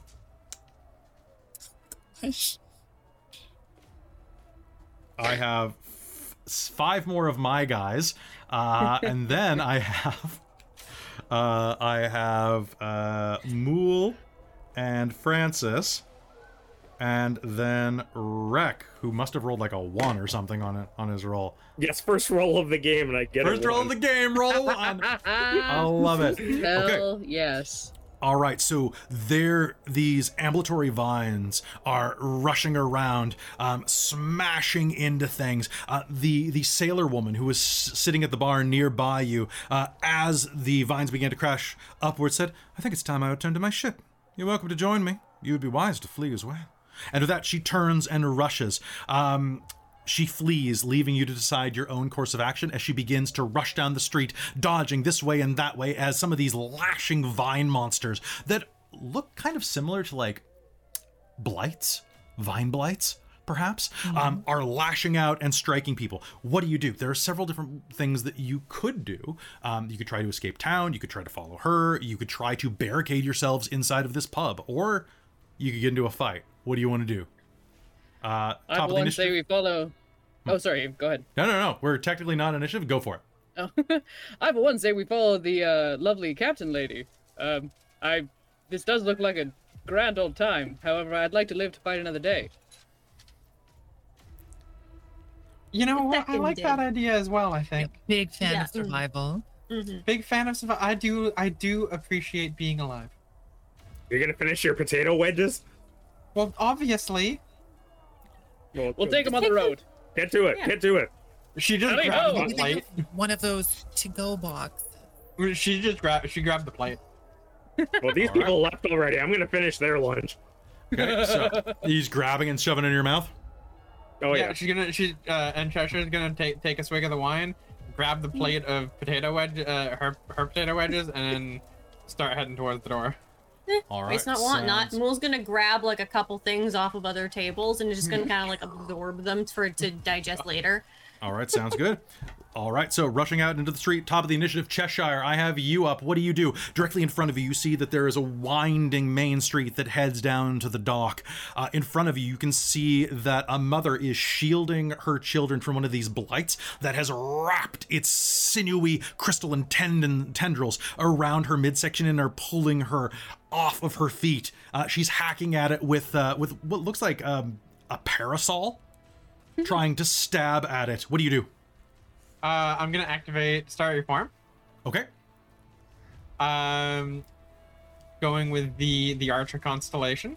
All right. What does that look like as you do that? She's gonna shove a bunch of her potato wedges in her mouth, toss the plate on the ground, and then out of her pocket she's gonna pull out this like little crystal ball. Mm-hmm. And she's gonna hold it in front of her, and it's gonna like project with constellations above her. And she's gonna reach up and grab the constellation she wants, which is gonna be the Archer, and pull it out of the projection, and it's going to take form in front of her. Okay. Is it gonna be like one of those TikTok videos where like they move into the future frame of themselves? Like you step into the Archer, like it outlines you? Yeah, I think so. I think This sounds really Sailor Moon. Yeah, I think like Sailor Moon or Magical Girl. That's kind of what's happening here, because I mean this is me we're talking about. And so she's gonna do that, and as a bonus action, she's going to when I activate this form, I can just do the spell range attack. Okay. So I'm going to attack the thing. Okay.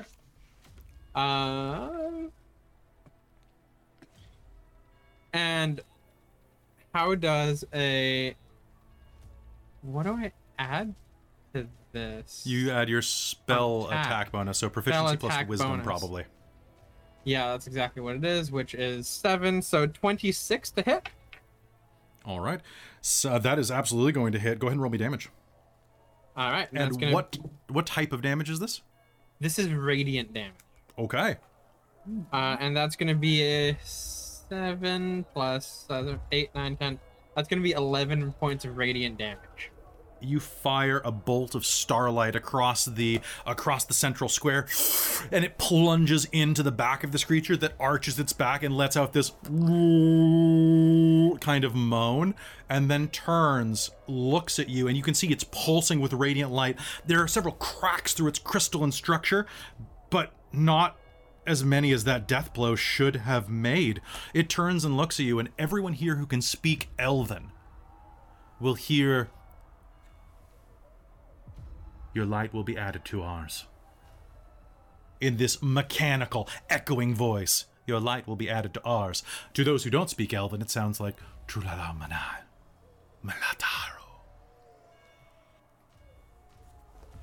And Cheshire, it is going to take a step toward you until it is 10 feet away, and is going to make an attack against you, lashing out with its vines.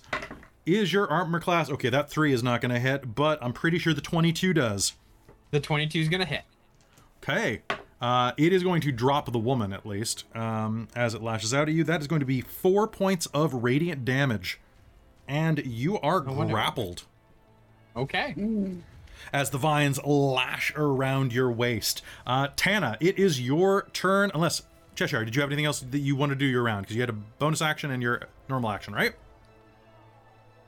So the way this is put in, when you activate this form and as a bonus action on subsequent turns, okay, you can make the ranged spell attack. So does that mean that when I first so what does it take to also get a bonus? What does it take to take that form? Does it take an action or a bonus action? It's it takes a bonus action to expend the use of my wild shape to take on the starry form. Okay, so bonus action. That means you still have a normal action. Oh, then I want to hit it with the quarterstaff. All right, that sounds good to me. Go ahead. Okay. So it's already grappling you, so I'll say that you can absolutely take a swing at it, because you can kind of just slam down into its vines that are grappling you. Sorry about the order of operations. They're new druid types I've never dealt with before.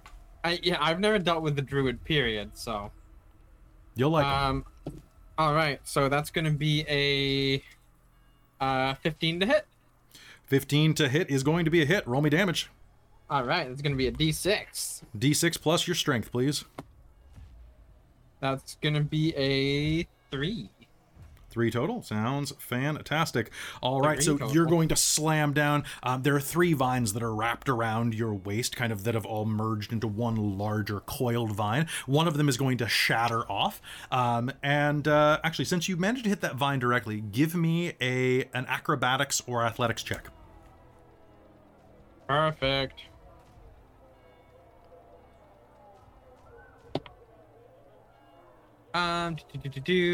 Acrobatics or athletics?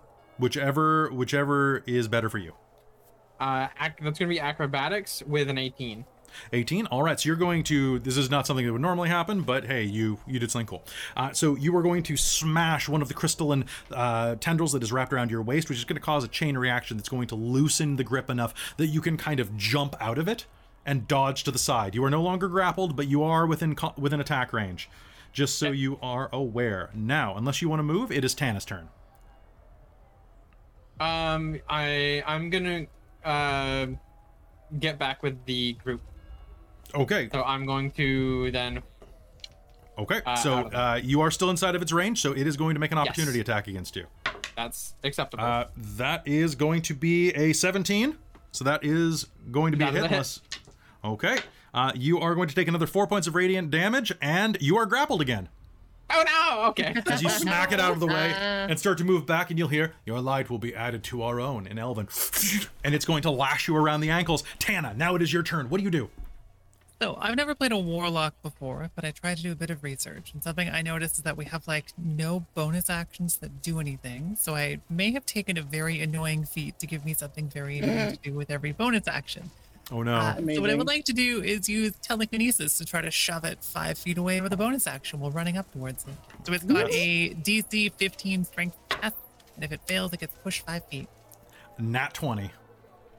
Brilliant. Well, she's still going to shove it. Then basically, she's fully intending to run up between it. It's a terrible decision. She's going to try to stand in front of Cheshire. So she's running up to be between the two of them. All right. Do I get attack of opportunities? You do not. It spent its reaction, and that's Okay, attack of opportunity is only when you leave its range. Oh, right. I felt It's because not- if I was moving in and then another 5, it's not each step. It's whenever you leave. It's whenever you leave total. Yeah. Gosh, I need to stop playing Pathfinder. And basically, at point blank range, she would like to say in Elvish, add this to your light, you dumbass, and blast it with a wand of magic missiles, except that she's going to put 4 charges into it, so this is magic missiles at a spell slot level of 7. Holy crap! So what does that Jesus. give you? 6? That gives me 9? 7d4 plus 7 dice. Isn't it? Isn't it damage. 94? Because the base magic think that's- missile, base magic It's missile 3, is 4 bolts, isn't it? 1d4 plus 1 darts, and then it's 1 extra dart per. Because I think it's 3 at the base. Hang on, maybe the wand is different. Is it 3 or 4 at base? Now I'm confused. It's 3d4 at base. 3 glowing darts of magical force. Each dart hits a creature of your choice that you can see within range. The dart deals 1d4 plus 1 force damage to its target. Okay, And it's plus 1 for each higher level levels. Cast a spell at second level above. Higher level, 1 more dart for each level. Yes, I'm throwing 4 charges into this, which I can do 4 charges. because Okay, one of sorry. magic missiles is adorable. So it gets super buffed. And I'm gonna roll a whole bunch of d4s in roll 20 and see what happens. All right, do it. You can roll real dice if you want. I trust you. I only have 1 d4, Yeah, that's the problem. and I don't want to roll it 7 times. I rolled 3 1s in that. Holy crap. So I have a total of 21 damage. How do you want to do this? Dramatically, with a flurry of magic, as my little scarf flaps majestically in the wind, and I say a quippy one-liner about adding this light to your asshole. And so you're going to hear.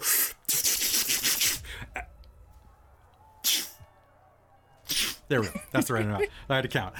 You're going to be 7 impacts as your magic missiles shriek across the field and slam into this crystalline vine creature. We'll call them blights for lack of a better term.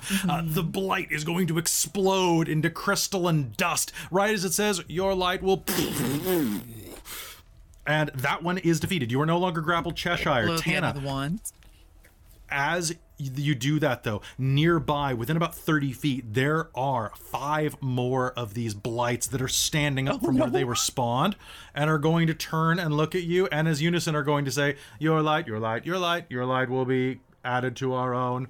And one of them is Can I going say to... something before the end of my turn. Yes, you may. Just gonna turn back at Cheshire. Oh no, I thought I was being so cool. You are going to hear the sound of whizzing arrows plunging through the air, and one of the blights is going to take a step back, stumbling with 2 arrows punched into his chest. You are going to see from one of the nearby guard towers a small green person go, "I thought it was pretty cool," as a frogman draws another arrow and shoots down. Cormit is the best. However, 2 of these vine blights, these viners, are going to charge you. They only get 6-second turns because they're viners. Are they diviners though? We're diviners. All right. The first one is going to charge. That is absolutely going to hit you, my friend. All right. So Tana, that is going to be a critical hit. Oh goodness. That could be way worse, Tana. The first lash is going to strike out and is going to hit you for a total of 11 points of radiant damage. And you will be grappled. It is going to attempt to... Actually, no, it's not. It's not going to, because it didn't have advantage on that. So the first one is going to lash kind of over your shoulder. You're going to dodge out of the way, and it's going to surge, slamming its tendril into your chest, kind of wrapping around you and kind of holding you, almost like a giant wrapping its fist around your torso. I need you to do me a favor. Can you make me I'm gonna say an intelligence save. Uh-oh. Bold of you to assume that I would have. good intelligence. Oh, well, all right. 21. 21. There is going to be a sudden flash around you, and suddenly the sound of battle and screaming fades away. You find yourself floating in the void, but you don't lack control. You know exactly where you are. The Star Chamber. Where you were cast out. Something is, and with that, you'll shake it off. One of the other blights rushes next to you and tries to hit you while you are grappled with an attack, and tries to hit Cheshire as well. Both attacks are going to be that is an 8 on you, Tana. That is going to be a miss, and a 12. Does a 12 hit you, Cheshire? Miss. Okay. The other two Vine Blights are, well, not Vine Blights, we'll call them Astral Blights, that sounds like a good thing to call them, are out of range from hitting you, but they are going to attack some of the nearby guards. One of them is going to be hurled through the air and will crash down bonelessly on the ground after a 40-foot drop, and another one is going to be skewered through the gut. As that happens, he's going to lean forward and go, "Get them to safety!" and is going to point at some of the civilians nearby that have flooded the square. And with that, it is Mool. Mool, it's your turn. So, are any of my allies still grappled? Yes, Tana is. Hannah is. So, step 1, Mool would like to rage. I like to picture you getting bubbly when that happens. A little bit, and then the buns on her head start kind of like extending and like floating, and it's great. And would like to. This is gonna be real dumb. I would like to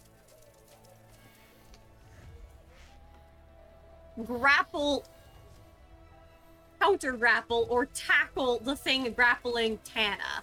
Okay. Make me a grapple check. And oh wait, how do you do that with your feet and your abilities? How does that work with you? Okay. Because you have some special stuff for this, I just remembered. I do.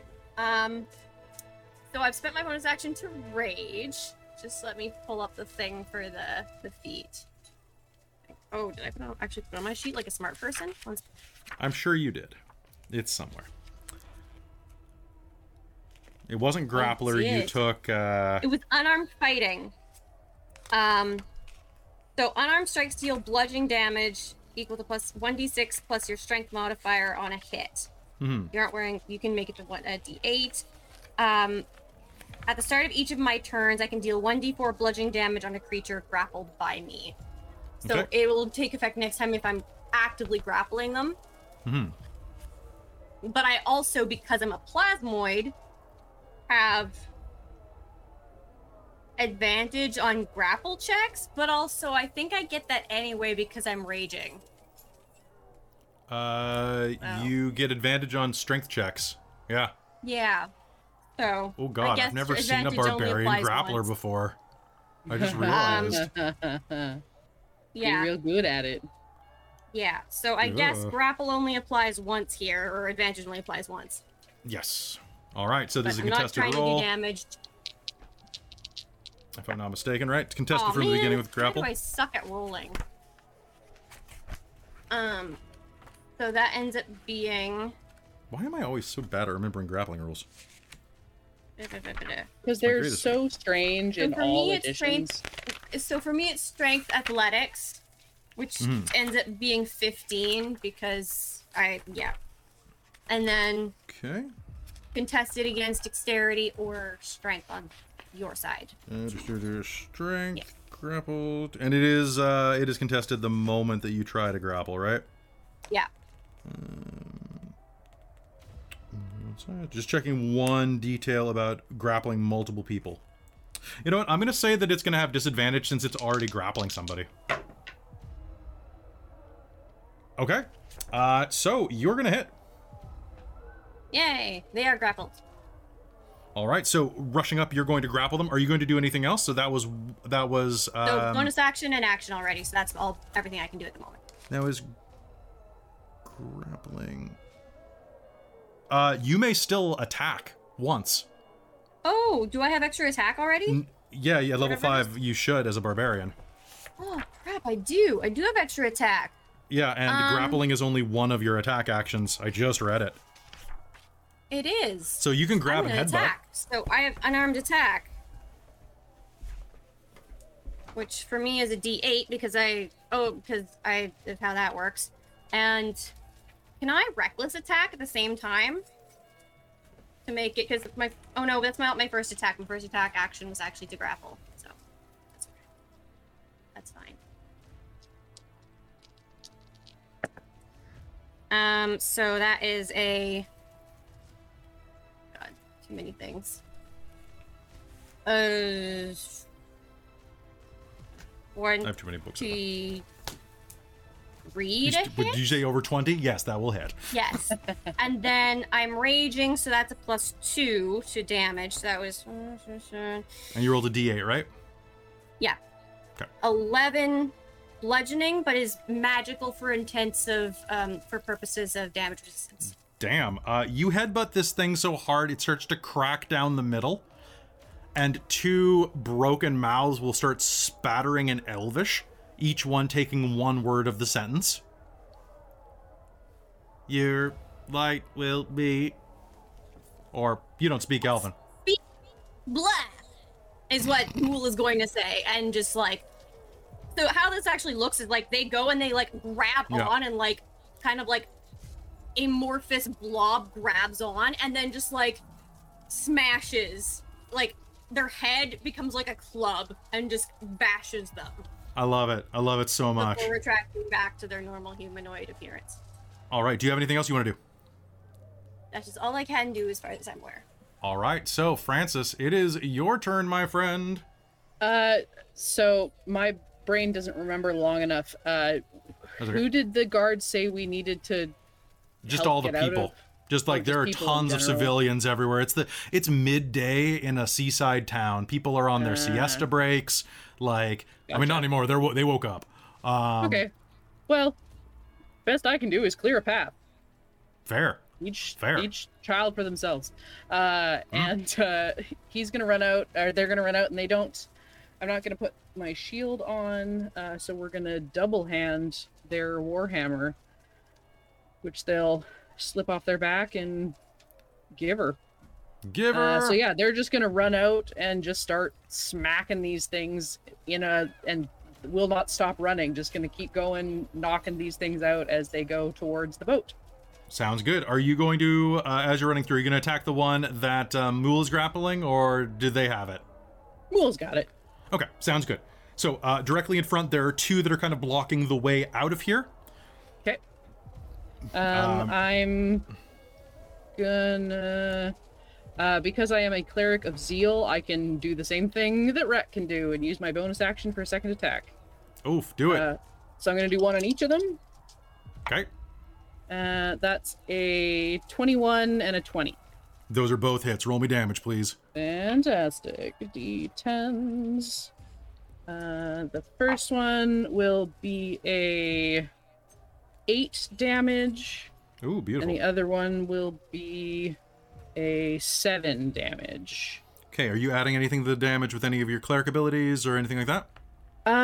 Not currently, no. Okay.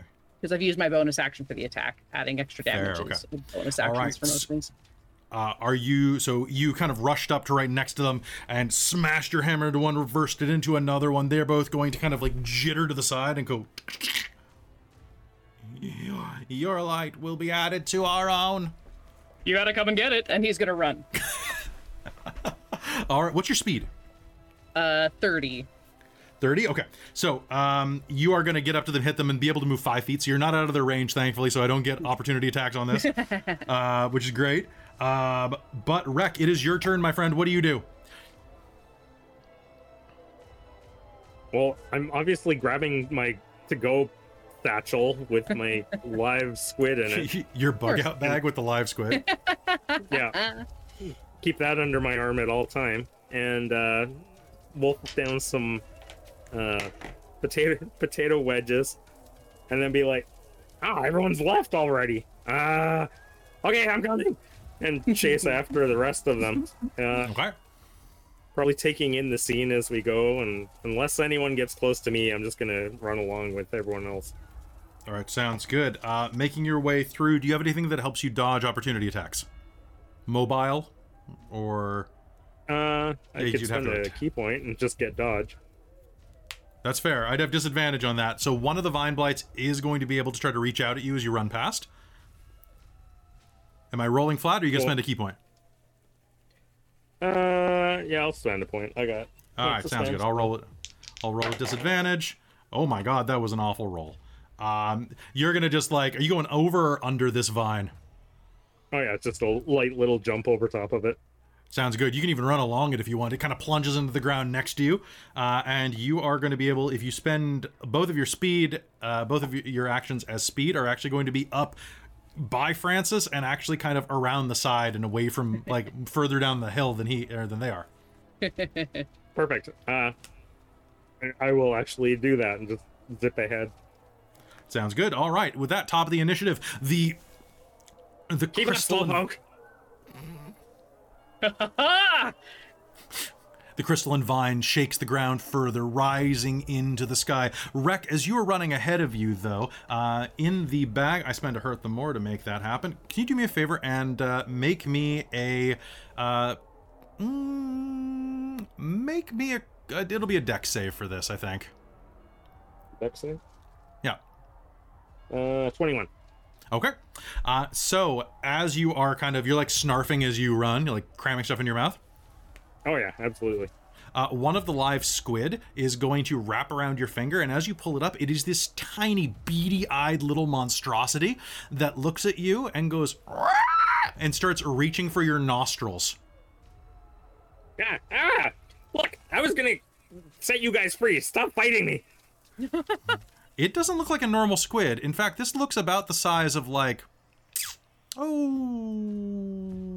golf ball? But we'll deal with that on your turn. Oh, gosh. All right. I guess I just made golf a thing in ELO, so there we go. All right. Cheshire, it is your turn. You are no longer grappled because that thing got blowed up, but Tana is. And the rest of your friends are running away from the scene. Some of the civilians are screaming and starting to follow the wedge that Francis has been carving. All right, so I'm going to use my bonus action to cast the cantrip, however you pronounce this. Shalalag? Shillelagh. Shillelagh. Shillelagh. Dang, Celt words. Yeah, I hate pronunciations of things. And so using her little projecting crystal ball again, she's going to pull some magic out and imbue it into her Q staff that she's going to pull out. Her Q-tip, and she is just going to, yeah, literally. Now I'm just picturing you as one of the American gladiators with Yes. dun, dun, dun, dun, dun, dun, dun, dun. And she is going to use that to beat the thing that's grappling Tana. Sounds good. So I'm going to make an attack on that and get a... Oh, and now I can use my dex on that instead. No, I don't use my dex. I use my spellcasting ability. Yeah, you can't use your dex on a quarterstaff, unfortunately. Yeah, so I use my spellcasting ability on this one. So that's going to be 17 to hit. Oh, 17 to hit will be a hit. Roll me damage. Cool. Here comes D8. That's going to be a 6 plus a 7. And I'm assuming you're not aiming for where Mool is kind of wrapped around it. No, I'm aiming for the biggest open part of it that I can see. Sounds great. And that's going to be a 13 worth of just going to be, I guess, magical bludgeoning damage. Perfect. And that's with all the bonuses, everything added in? That's with all the bonuses added in. Okay. Now, are you doing anything? So you use your bonus action to cast Shillelagh, and then you use your normal attack, right? So are you done for the turn? That is it, yeah. Okay, so you are going to smash into it, dealing a significant amount of damage to the vine that is wrapped around your friend. It's going to start to shatter off where you deliver the blow directly at the Astral Blight's torso, but the vine is still going to grab onto Tana. Tana, on your turn, I need you to do me a favor, and that is you're going to take 1 point of cold damage as the grapple begins to fizzle around you, but is still going to inflict that damage on you. The blight is still up, although its crystalline body is covered in all of these brittle little cracks and breaks. Do you want to stay here and help Mool finish it off, or do you think that Francis and Rek might need your help? I think that she thinks clearing the civilians out feels like probably the best idea. And if she's still grappled, she's going to try to slink out of the grapple. Okay. Due to Pact of the Seeker, I actually have advantage on escaping a grapple. Sounds good. Go ahead and make that roll.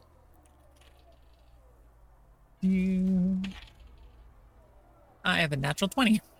Natural plus, 20. I think, is this acrobatics? This will be acrobatics, yeah. Yeah, so 24.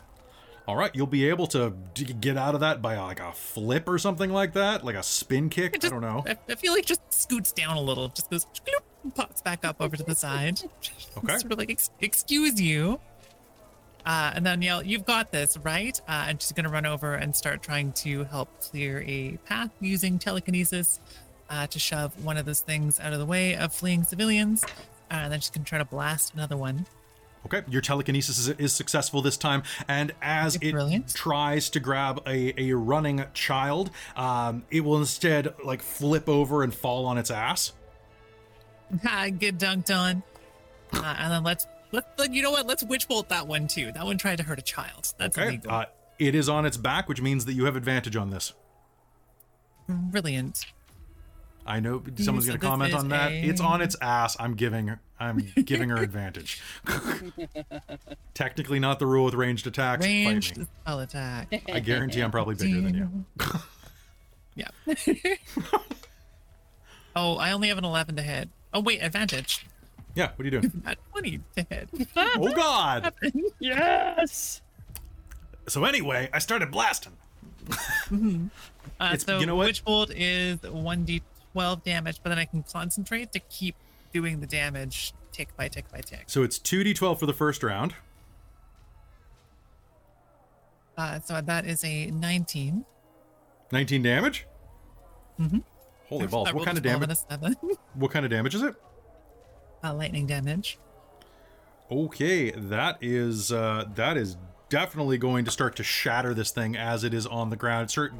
It's making the like, your light, as you continue to witch bolt into it with your unlimited power, just like your master taught you. Unlimited power.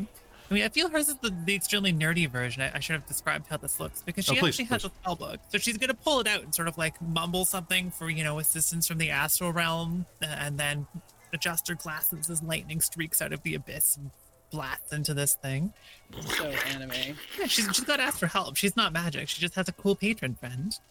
Sounds fantastic. All right, so you're going to smash into that thing. It's still alive-ish. Are you doing anything else besides just moving? I think she's done everything. She's moved, she's blasted something, she's escaped a grapple, and she did bonus action shove it. I think she's out of things that she can do. I mean, she might yell for people to run in like a nasally nerd voice. Be like, run! All right, sounds good. You're all rushing down. Now, Mool, when you're grappling something, does it take damage at the beginning of its turn or your turn?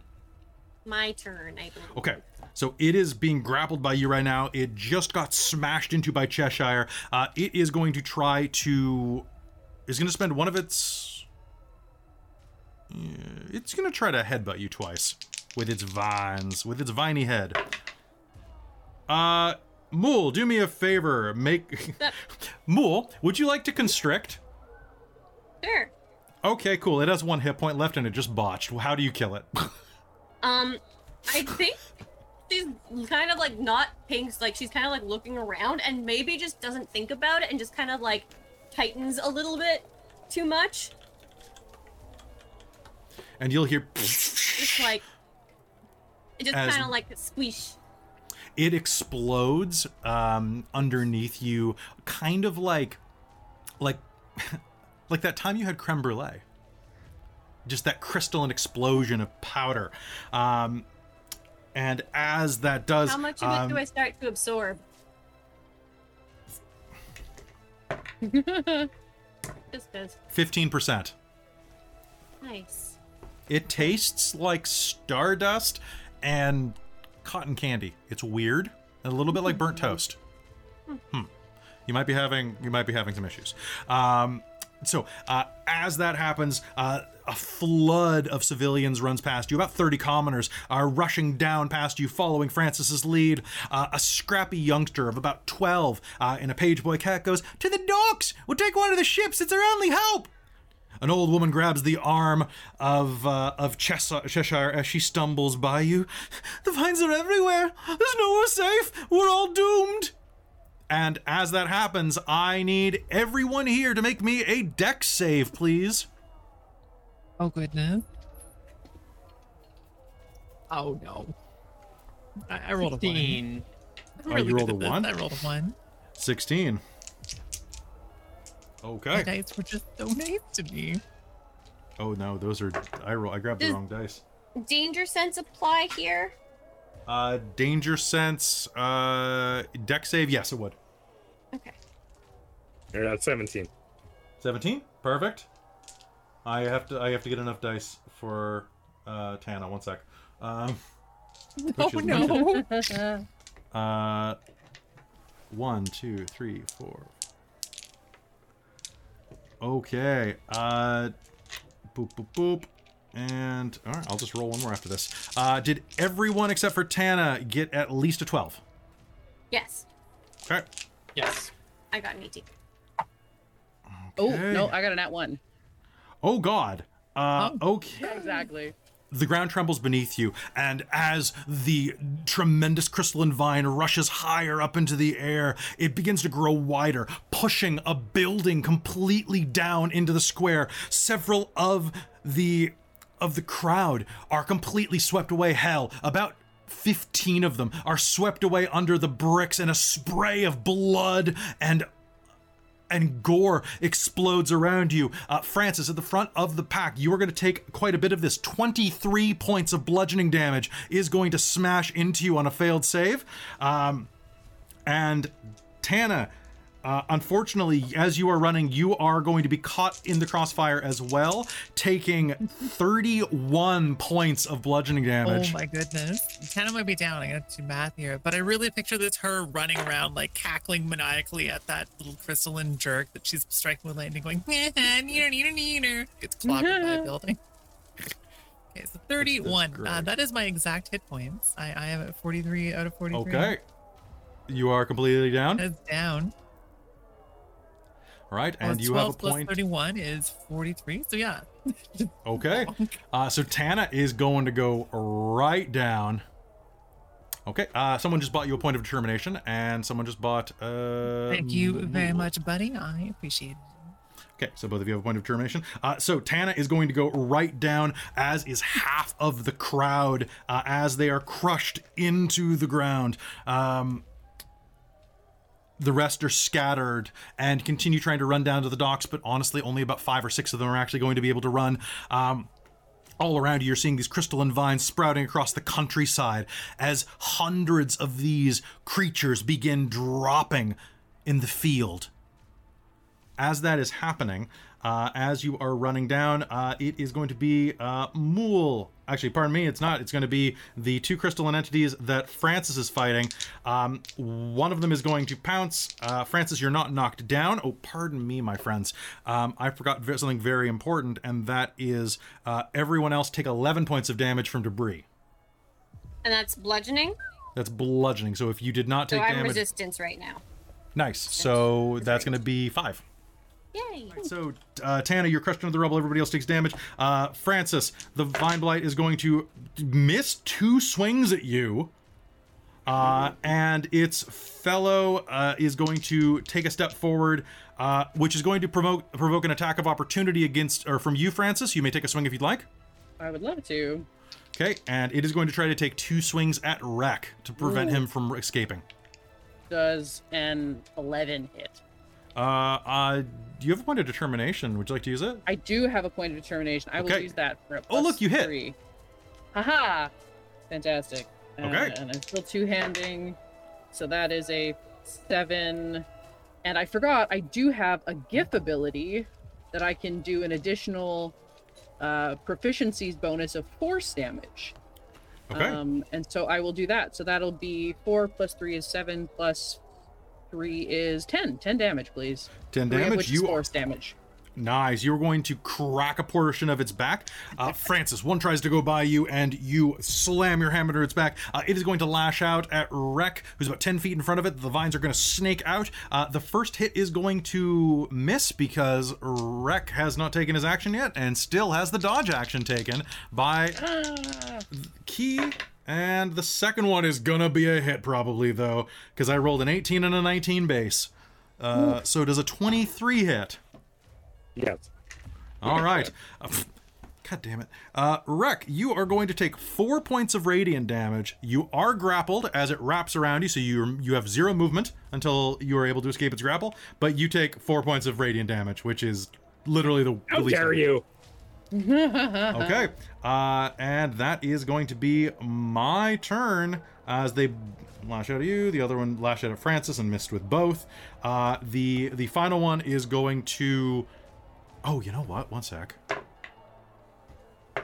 The one that Tana had knocked on its ass and then witch bolted is going to get buried underneath the debris as the houses collapse. It could not get out of the way in time. So that's handy. All right, now it is either Mool or Francis, because you rolled the same initiative. Who wants to go first this round? I can go. Yeah, I'm gonna heal everybody, so it won't really matter. Cool. So how far away is Tana from Mool at this point? Tana is about probably about 20 feet away from you, from where you are right now, and she's visible but kind of buried a bit under rubble. You'll have to like take an action to like pick her up. Yeah. Well, my thought was, my hope was to use one of my barbarian path features. Yes.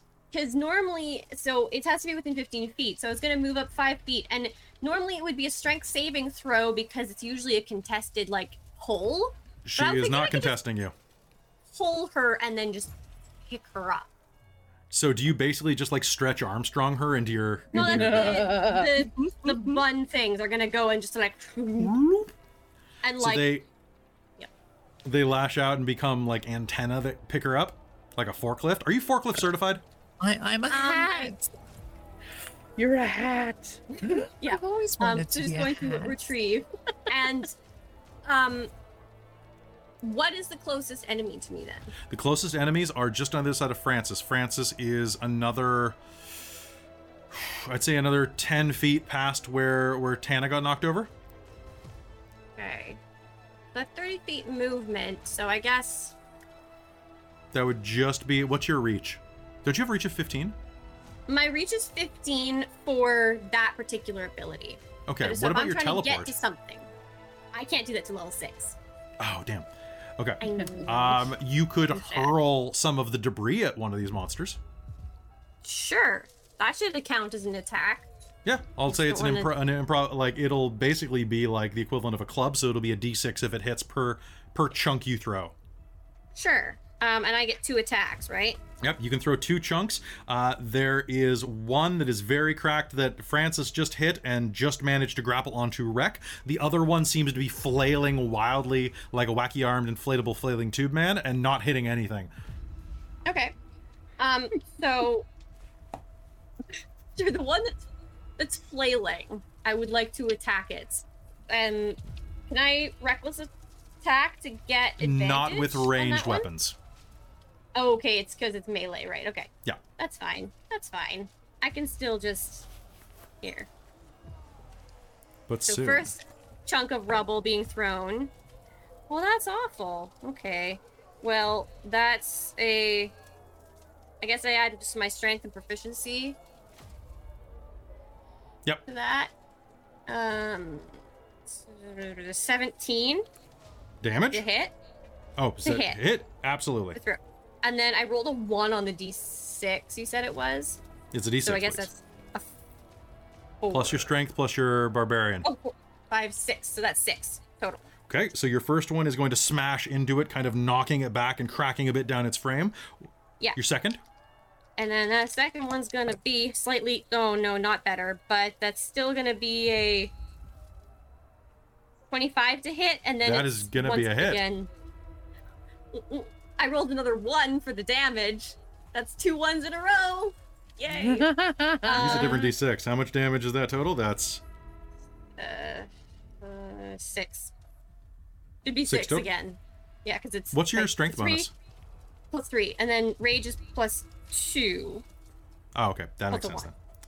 All right, sounds good. Yeah. So you're going to throw another one of these large stones, this bit of mortar that's about Like- the size of a basketball around. And 1 second, because I forgot something else. Okay.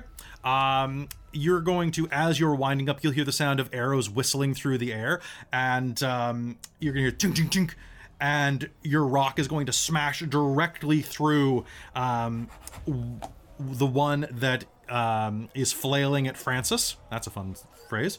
And is going to just shatter it into the air. Several guard arrows are going to topple to the ground because they were peppering it in the back while you were winding up.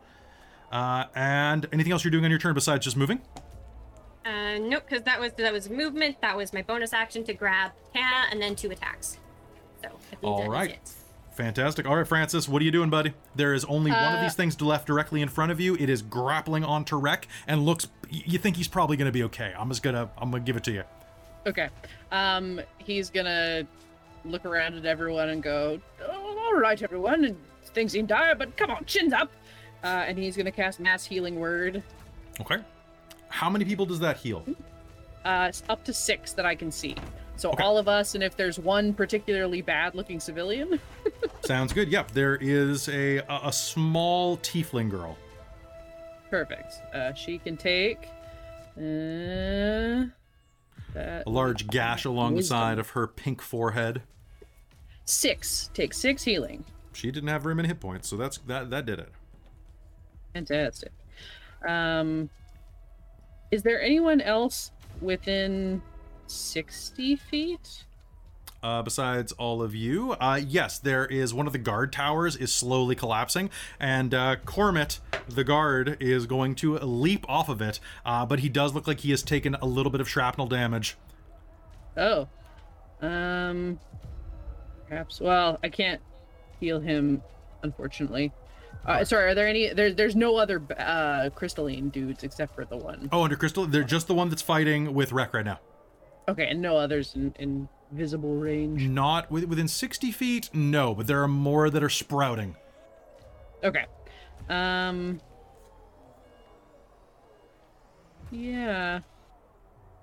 Can I take dodge and then move forward? Was Mass Healing Word not a full action? It's a bonus action. Mass Healing Healing Word's a Word? bonus. It's a third level spell, but it's a Oh, bonus damn. action. Yeah. That's- It's a pretty small heal, but it's fantastic. Oh, because I was Exactly. thinking of Mass Cure Wounds. No, you're absolutely Correct. Yeah. right. Yeah, you can. So, what would you like to do? Can you just? Although I take guess defense? you know what? I'm just gonna wreck. If it's just the one with wreck, I'm just gonna cast Sacred Flame. Be like, oh, come now, wreck, get to this. And he's gonna slam, or they're gonna slam their hammer down into the ground, and the spout of flame is gonna shoot up under the thing, holding on Okay. to. So they need to make me a Dex saving throw. That they did not. Okay, fantastic. In that case, they're gonna take. This isn't spell damage. I can roll ones. Dang them it. 6 damage, radiant damage. 6 radiant damage. It is going to start to crack, but as it does, the radiant damage is going to kind of suffuse into it. It's going to start glowing brightly inside of 10 feet. Anybody who tries to hit it with a ranged attack is going to have disadvantage for the rest of the turn as it glows brightly. Wreck, you are grappled. This cracking entity is holding on to you, babbling in Elvish. What do you do? What can I do? And you just can't move. You can attack it. Oh, in that case, well, I'm going to bicycle kick it. Okay, go ahead. Make me your attack rolls. You can have 2, 3, 4 if you want. Yeah, I'm taking 3. So that would be 17, 17, 26, and 30. Oh wait, 20. To hit, that's going to be a hit. Roll me damage, my friend. 3. Getting. 2, 3.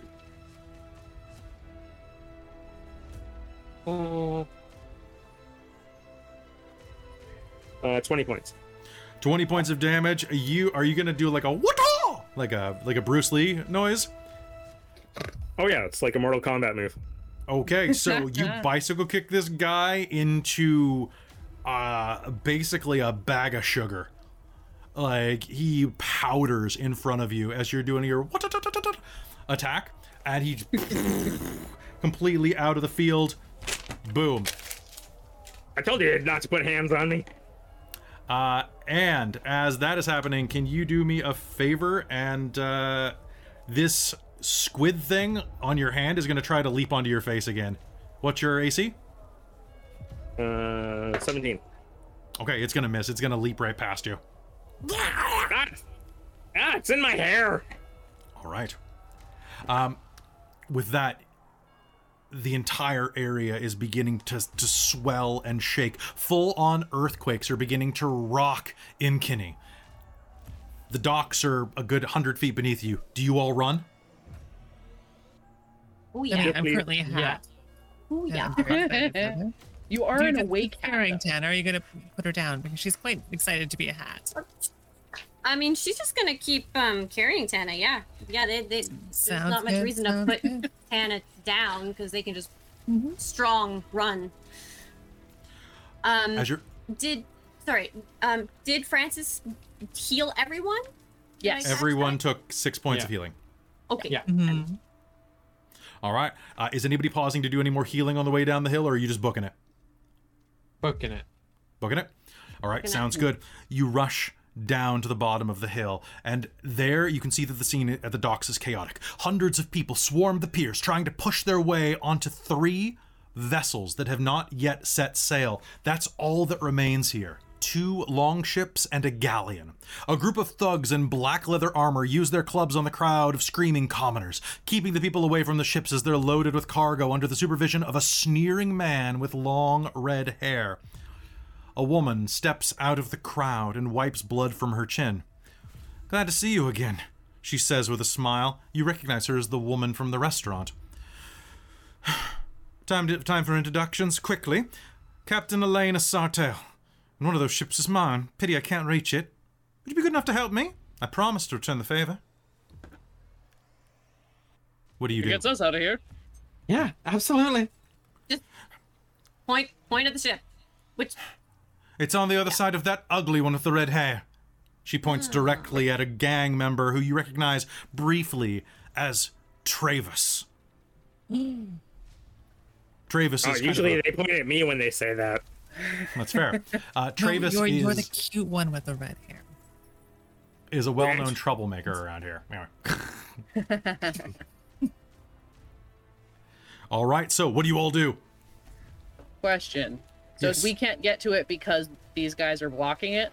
Basically, yes, there is a straight dock ahead of you, and in order to reach it, you and any of the others who are trying to make it that direction will see that on the other side there is a 3 ships at the end of this pier that are being blocked by this thug who is ordering around lesser thugs to load the ship. Instead of people, though, he is focusing on his own cargo. He appears, if any of you are thievery inclined, you may recognize Travis as a bit of a ne'er-do-well, kind of a little bit of a merchant pirate. Okay. So he has 10 men with clubs that are holding the commoners at bay, kind of bludgeoning them with clubs. It looks like Captain Sartell might have been struck as well. He's barking, "Get that one loaded up! We're gonna set sail and you stay back! My goods are way more valuable than your life, bitch." How far away are they, Kelly? So they are on the other side of a good 100 people that you'll push through. That'll count as rough terrain. I'll say that they're about 50 feet from you right now. Okay. There's people going on and off of the boat to load it, but not like people manning the boat yet, right? There are not people manning the boat yet. So there are 10 thugs blocking the path, and several others that are loading up the ships. Okay.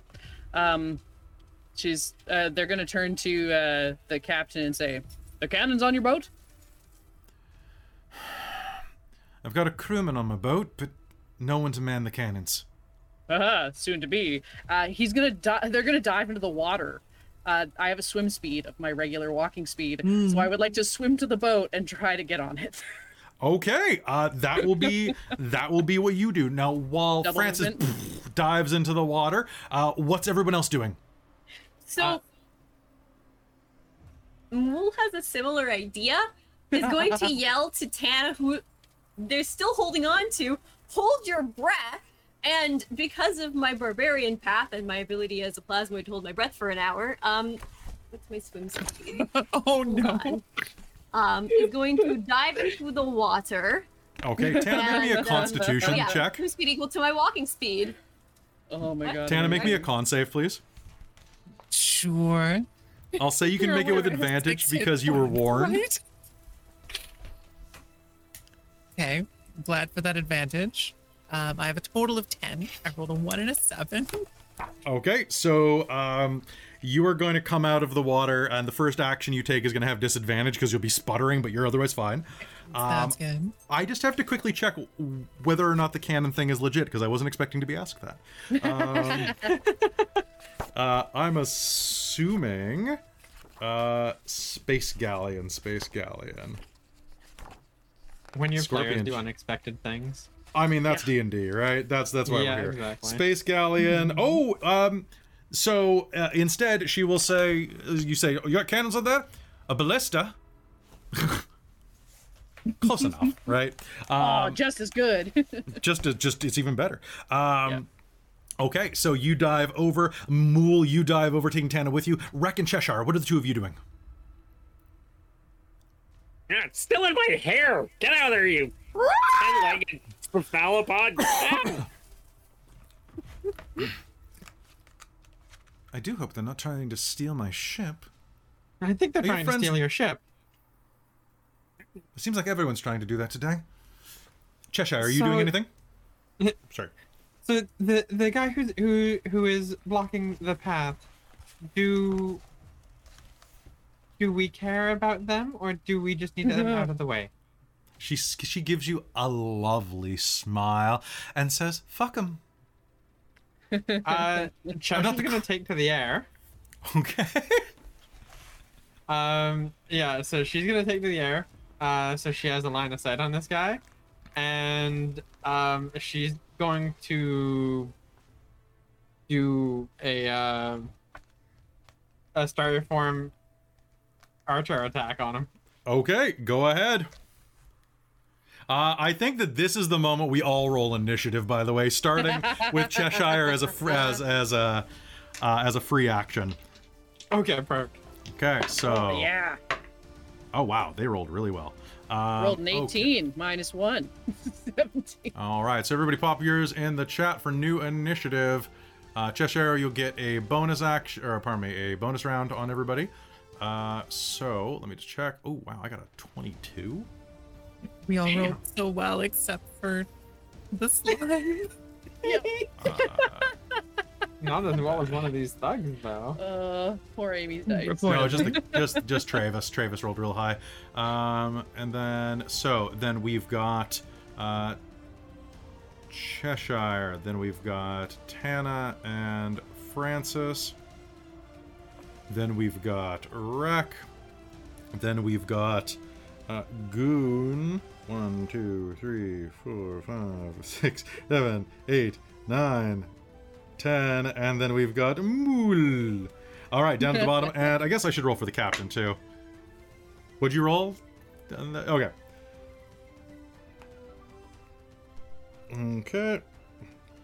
Okay, so, first round, Cheshire, you rise to the air, draw your bow, and who are you attacking? She's going to attack the main asshole here. Travis? All right. Travis. So yeah, she's basically going to point her Q staff at this guy, and do you cock it? Like a magical arrow is going to like get drawn back along the length and then shoot off at him. So how is oh my god, 24 to hit. You know what? It's probably gonna hit. Let me just check. Yeah, it's gonna hit. Definitely gonna hit. And then what is this? 7 plus 7 is a 14. 14 points of damage. That is a very solid hit. That's 14 points of radiant damage. Perfect. Travis is a large, an immense man with like a dangling gut that's held in place by a very tight vest. In his hands, he's holding a cutlass, and you slam into his girth with the side of your arrow, and he looks up at you. Oh, you shouldn't have done that. And then she's gonna drop back down to the ground. Now, glitchlings have a float speed, not a fly speed, right? They have a fly speed equal to your movement, but you can only use it during your turn. If you're aloft at the end of your turn, you fall. That's funny. They're vestigial wing. Fun. All right, That's so really we're cute, actually. So you just sort of float around and do something, and then plummet back exactly. into cover. Or I mean, in her case, she uses it to mostly wander around. But in this case, yeah, it's up, fire, back down, so she doesn't fall. He'll turn, point at the crowd as we begin a new round of combat, and go, "Get them!" And is going to draw a crossbow off of his belt and fire twice into the crowd, trying to hit you. He's going to be rolling with disadvantage. That is going to miss, but it is going to strike a woman in front of you in the side. And he's going to fire a second time. And that one actually... Ooh, that might hit you. Does a 16 hit you? 16 just hits. Okay. The second bolt is going to fly overhead, slamming into the side of your shoulder right where it meets your wing, dealing 7 points of piercing damage. Ow. Okay. All right. That is going to be his turn as he guides his men to start ambling into the crowd after you. Cheshire, it's your turn. What do you do? Oh, yeah, because that was just the first... Yeah, that was just your surprise round while everybody else was doing stuff. I'm assuming that other people are, like, climbing things and stuff like that. Yeah. But I wasn't expecting you to float up and fire a shot, so I don't think anybody else probably was. Fair. And so from the ground, so he just sent people towards us? They are going to be doing so in a moment. Okay, so I'm going to, just from the ground, I'm going to aim again at Buddy. Travis? Travis, yeah. Travis. I'm Travis. This is my boat. Hey, Travis. Hey, Travis, what's going on, bud? So yeah, I'm going to aim at Travis again. Yep. With that, and get a... does a 16 hit? It absolutely will. I had to double check. Oh, okay, cool. And then 5 plus 7 is a 12, I think. 12 damage? Yeah. Yeah, 12 radiant damage. Perfect. All right, that is going to be another shot. Now, do you only get one of those, or do you get 2 attacks? That is a bonus action, actually. Okay. But I mean, for the primary action, they're too far away to hit with my staff. Mm-hmm. Primary action, probably shouldn't do that one. Do. Oh, and actually, as a full action, I'm going to cast Guiding Bolt because I get it as a glitchling. All right, go ahead. Guiding Bolt. Make me an attack roll. All right, here we go. I've never used Guiding Bolt before. Guiding Bolt is really, really OP. It's great. That's a 19 base plus 7. That'll hit. more Roll than me 20. damage, which, if I'm not mistaken, is 46 radiant. Yeah, it's 46 radiant. That's gonna be 10, 11, 12, 13, 14, 16 radiant damage. Okay. And anybody that tries to attack him this round has advantage. Yes. Well, the first person to attack him has advantage, that is. Okay, beautiful. You fire back through the crowd, and it is either Tana or Francis. Who wants to go first? I think it should be Francis because Tana doesn't quite know what breathing is yet. All right, Francis, you are going to explode out of the water and start climbing up the ship's rigging. You're going to be able to, because the rigging is there, I'm going to say that your move speed is going to be pretty average. Like, you're going to be able to get up, and the ballista are already, you know what? I'm going to see if they're already loaded. Sure. That is going to be, I'm going to roll you a d20 for luck. Ooh. That was lucky. That was pretty lucky. I'm going to spend a Hurt the More to reroll that. And that's still lucky for you. All right. One of them is loaded. The other one might be loaded as well. The other one is not loaded. But one of them is. One of them is. They're going to run over to it and square Travis in the sights. It's Travis! Not for long. You square him in your sights. You have advantage if you want to launch this at him. Fantastic. I'd love to do that. Okay, so it is a ranged weapon attack. So dexterity plus your proficiency. You have a plus. This isn't A good. plus. Oh, pardon me. Oh, no, that's if I use it. Never mind. So yeah, go ahead.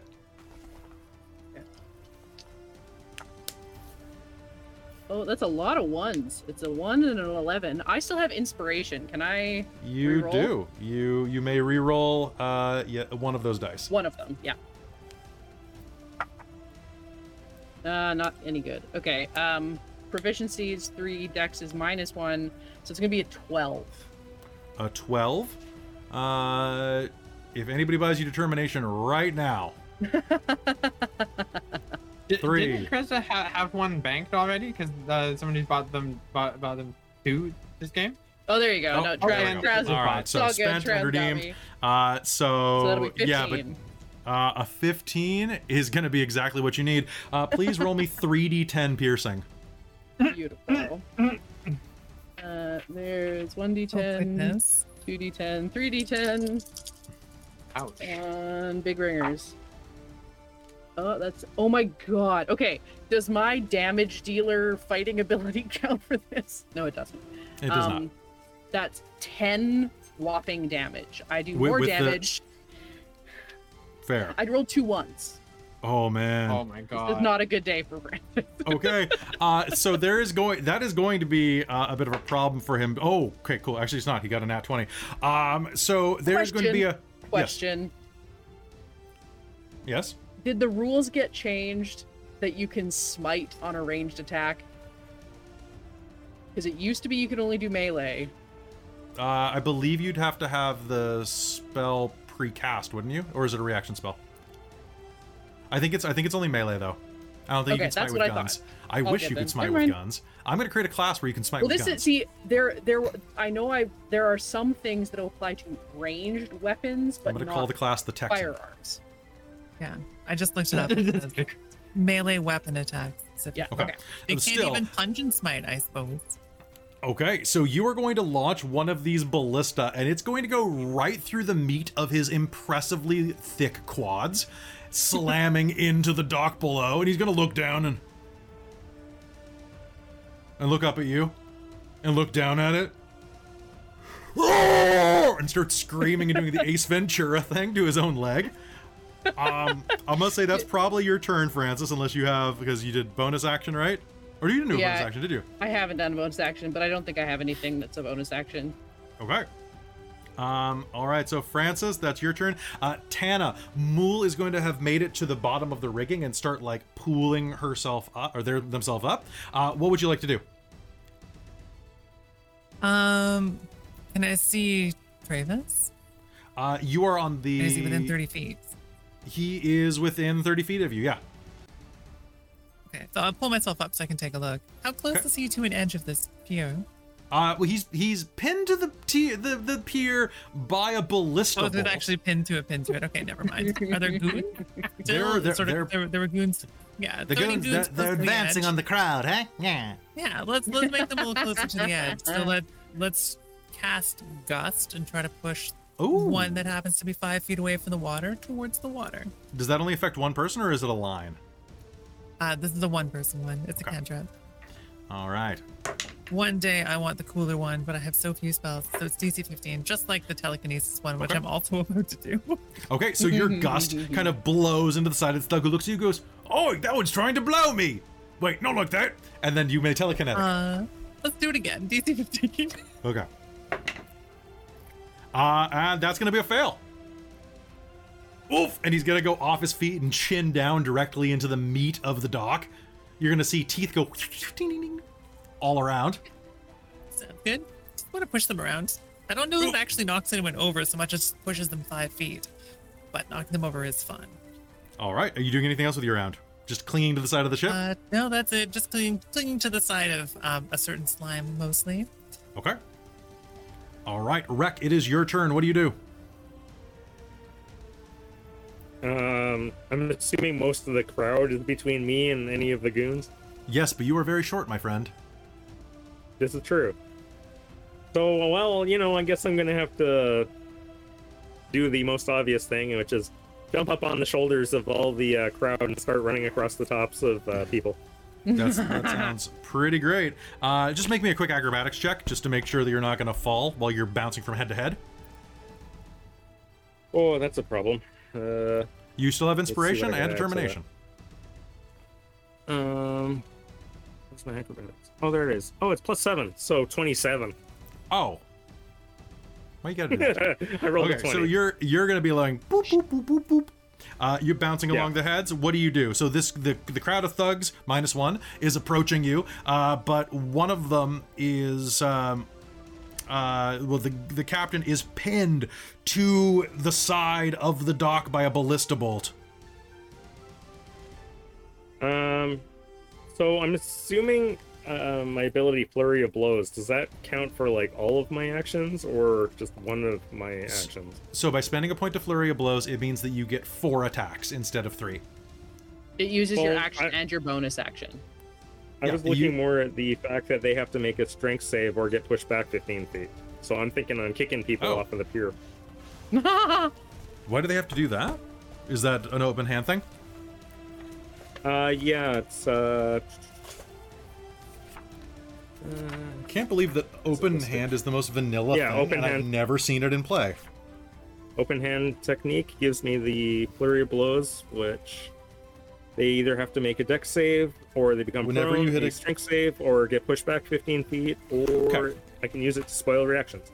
So what that means is your first 2 attacks won't have this, but the 2 from Flurry of Blows will. Yeah. So, go ahead, let's do it. Okay. So I will do my first 2 attacks first. Okay, sounds good. I rolled a fumble on one of them. So that's 8. And the other one, I got 18, so that's 25. Okay, that'll be a hit.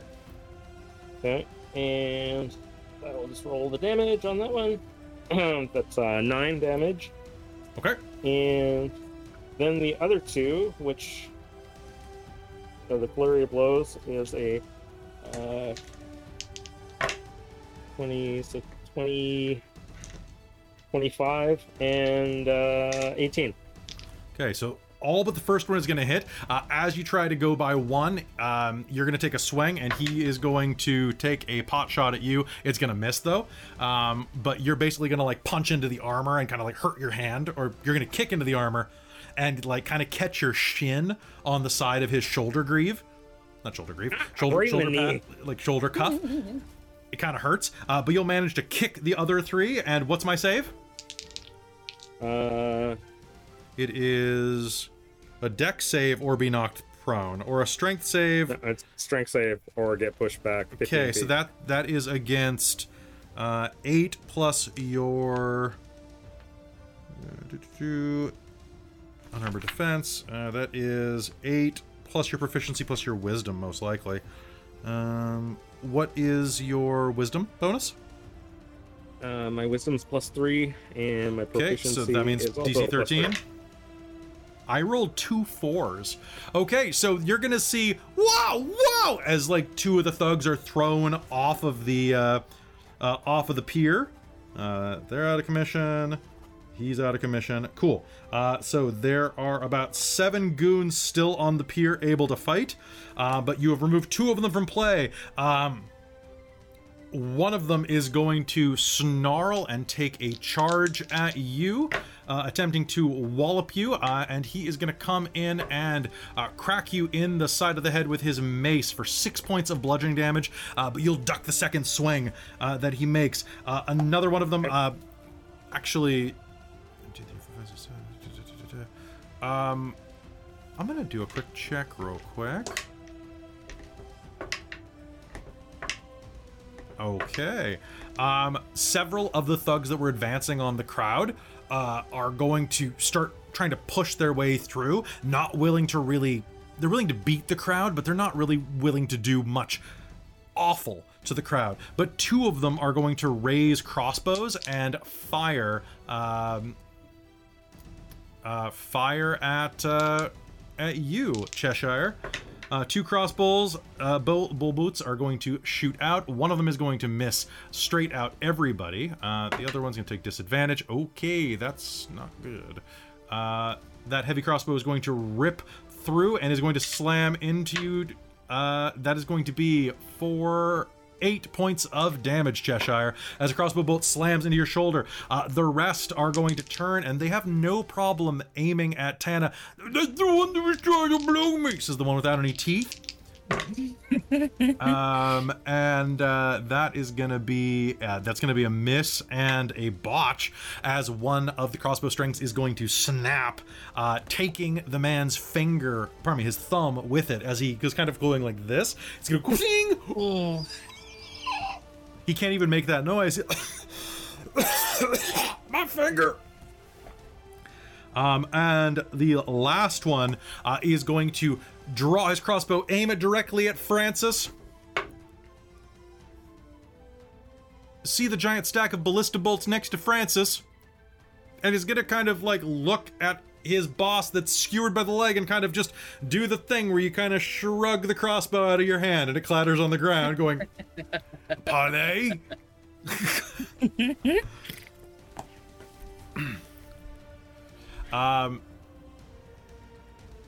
The captain is going to push her way through the crowds and is going to hold a blade up to Travis's throat on her turn, and is going to say, "Mind if I go on my ship now?" And make an intimidation. Holy God! And is going to make a 20 plus intimidation roll. I'll take it. That is, what is her persuasion? It's gotta have, I'll say that's a 23. Yeah, you can have it. I give. Mool, it's your turn. What do you do? I think Mool's finishing climbing up the side of the ship with Tana and is going to put Tana down. And is gonna look around and see. I guess there's no one attacking us on this ship. I'm not really good at ranged. Francis has got the ballistics covered. I think Mool's just gonna look around and then shrug and take a seat on like something. Sounds great. There's a barrel nearby, and Oh, totally. as Climb up on that. you climb up on the barrel, Captain Sartell will turn and say, "Alright, everyone on the boats. I believe we have room for 60. No more, no less." She glances over at Travis, who's still pinned, and he kind of gives a, "Please?" The rest of the thugs, seeing their boss defeated are going to just put their hands up and are going to be left to the crowd as she turns. What are all of you doing? Reloading I'm a gonna ballista, follow aiming her at the onto the boat. Have any of you been on ships before? No. Of course. So, sort of. Sort of. Batten down hatches, get everyone under deck. We are making way immediately before this damn town falls into the ocean. Yes, sir. Okay. Head off. Ahoy. Yes, I'd like to hear that one. It's been a while. And with that, you all begin to take your place on the boats. Rek, what are you doing?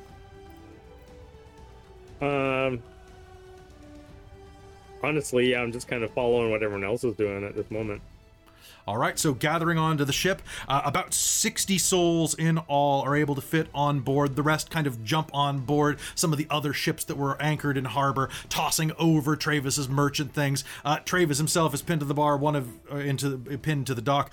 One of his thugs tries to pry it clear and goes, "I'm sorry, boss, it's just stuck. I can't lose my leg.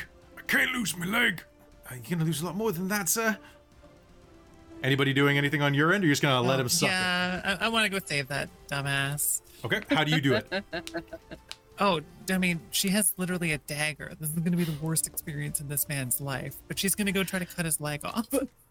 No. Before She's going to pull it first. she's- She can't pull it out. Can She's I- not very good at this. She's going to go, well, time to cut your leg off. What? You've got two.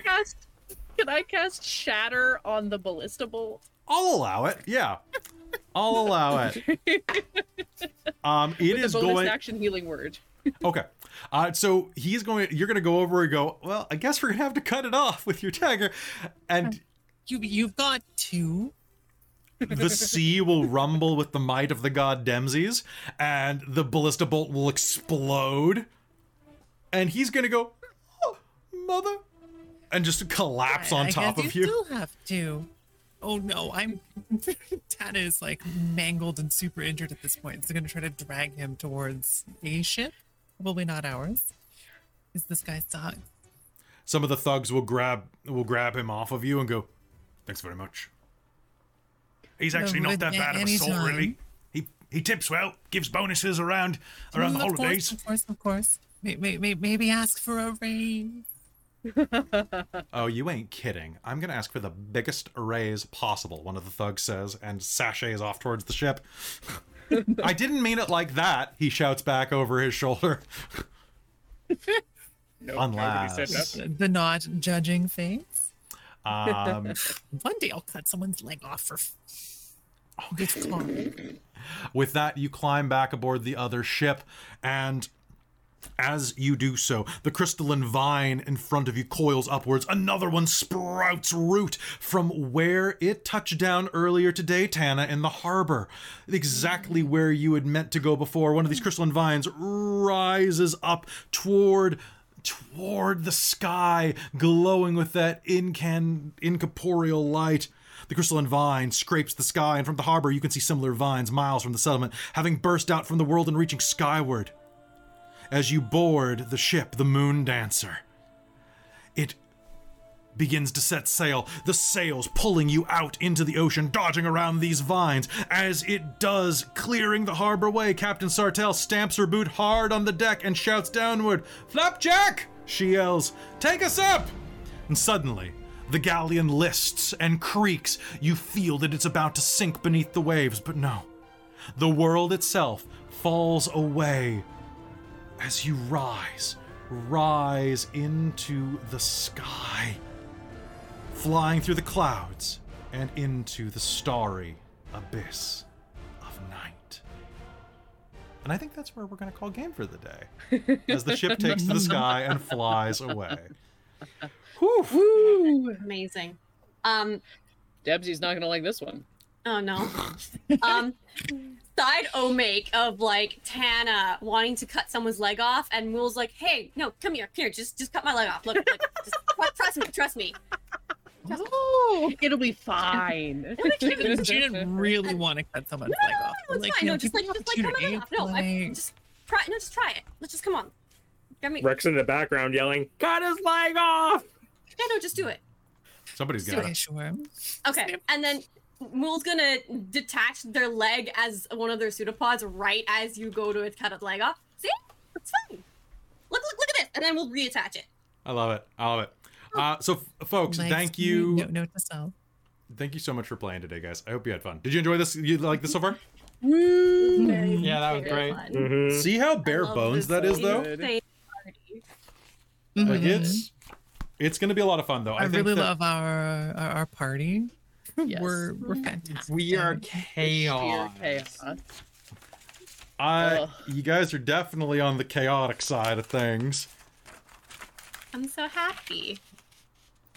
People are asking if Tana has a foot fetish, and I think there's a chance. There's a You know, chance. I think it's the full leg though. It's A leg Oh, fetish. an yeah, advanced fair. version. One, especially like where on the leg that you cut it off. You know, like Mhm. maybe you just like thighs. Who doesn't like thighs? Or maybe Tana just really hates thighs. God. Oh my god. So fun. So good. All right, so folks, that's going to be it for this episode I of love this crew. Spelljammer. So good. Literal Yeah. crew. I love all of you. You're all amazing. And I think we should call it there. So if you like what we do here, be sure to give us a follow, give us a sub. Stick around for next episode, which we're normally going to be 2 weeks. This time, though, we are going to be running next weekend as well, just to get us a nice pace going. If you are listening to this on podcast, this podcast will come out about a week after the episode airs, so you can listen to us there, anywhere you get your podcasts. And it should be on YouTube within 48 hours, which means usually to be released midday on Tuesday or in the afternoon on Tuesday. Besides that, if you like what we do here, we have tons of other things on the channel. We're running Call of the Netherdeep, Mage the Ascension, a homebrew game that we've been running for about 4 years now, as well as a bunch of other stuff, including Strixhaven, a Curriculum of Chaos, which you can see live and before anybody else if you are on our Patreon at patreon.com/dorktales. Remember, Patreon keeps Dorktales in business, keeps the lights on, because this is a full plus time gig, and anything that you can offer to keep the stream going is highly appreciated. I especially want to thank some of our patrons, like our world builder, Shulton, who is the royal patron of the world builder tier, as well as my divine producer, DM Michael Gray, my demonic producers, Precarious and Soul Omen, as well as my princes of the Patreon, which in no particular order are Cubby Gummy, Aeolus, Amberthist, Trazelta, Buddy, The Traveler, and Terran. I love you all so much. And to all of you who aren't on the tiers where I have to name you every single time I run something, you're all amazing too. Thank you so much. And any last words, everybody? My favorite part about this costume is the fact that I just have to take it off. Oh, baby. Yeah, I'm not excited about getting all this off. Oh, I wish you the best of luck. I Thanks. don't I'm miss gonna that. go. Yeah. It's going to be great. Just so go in the shower. Just shower it off. I found that an apricot scrub or like a St. Ives scrub was like really easy on my skin, but I've got oily skin, so I don't know. Anyway, folks, we'll see you next time. Be sure to come back Tuesday for Call of the Netherdeep. We love you insanely much, and hope it's not creepy how much we love you. But we hope that we see you next week as well. And we'll see you next time. Anybody got a last minute thing they want to say? So Love you all fun. very much. All right. Yeah. We'll see you next time. Bye, dorks.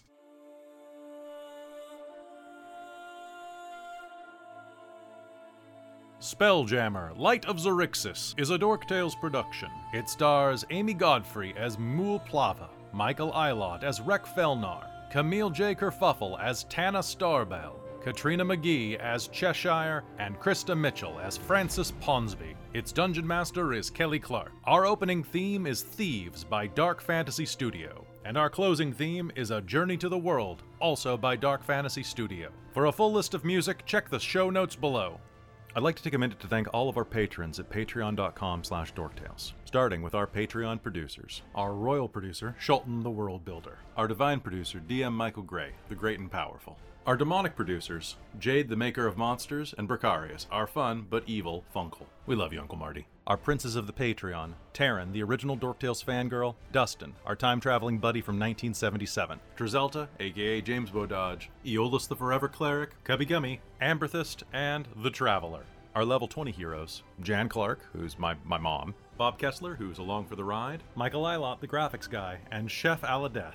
Our level 10 heroes, Nacro, the Straw Hat Devil, George Sibley, Snowy323, Hans H. Bounderhoof, Professor Multiverse, Atom Bomb, Tabitha Rudkin, Chandra Magic, Brady Chester, and Heavy Metal and Tea, our very important patrons, who donate $5 or more per month. An actual guinea pig. Dale Cope, the eternal student of life. Camille, who may be 6 possums in a trench coat. Evan, longtime listener, first-time patron. Mike Baxter, first of his name. Jason Tudor, the mayor of Icewind Dale. Krista Mitchell, the Siege FX engine. Rio, but without the OZ. United Adventure Company. Robin Holford, the wine master. SM Pace, Hillary, Colin Son, Matt Diaz, Eric and Amber, Evil, Doctor Who 4189, Tommy Kiyama Svensson, Kara Rhett, Red Monk, Stormshanks, Jacob, Arachnikoni, Random Equinox, Uncanny Kate, Dazed Apricot, Ray G, Michael Reynolds, The Bong Master, David Ellis, Confounded Hound, Jeremy Smith, 5280 DTC Nerd, Lockgen, Slurm, Slouching Beast, Andrew Rogers, Graham Rudkin, Frankenax, Chris Deeds, Karasha Urquhart, Jacob Shinji McDonald, Malazing, Clay, Andrew Wolf, Laura Arasmith, Sean Oldham, Mashmakan, Marcel, Roman Ash, The Dixon 3, Ash Wolf, Losgrak and So Honorable, Bryn Hawker, Sarah Vaughn and Sophistine, Whistler, DM Shari, and Empath Naga. And finally, our Dork Squad. Jen Peters, Caitlin, Ba Tran, Willem and Isolda, Just Andy, EJ, Ashley Johnson, an Insomniac Veterinarian, Steve-O's Gaming Dungeon, Creox, Daniel, Brent, CTRSTY, Hey Liz, Chris Blog, Patrick, Zach Rules, Ace Emmett, Renee Anderson, Britton Williams, Ava Hernandez, The Crazy Goblin, Jacob Embry, Matt B., and Catherine Petricelli. If you'd like to hear your name at the end of these episodes and get access to exclusive perks, feel free to join us on patreon.com/dorktales. Dorktales survives on the generosity of our patrons, and I can't express how grateful I am to each and every one of you for your support. Thank you so much, and thanks to you for listening. If you want to reach out, you can find us on the Dorktales Discord. We hope you join us, and we'll see you in the next episode.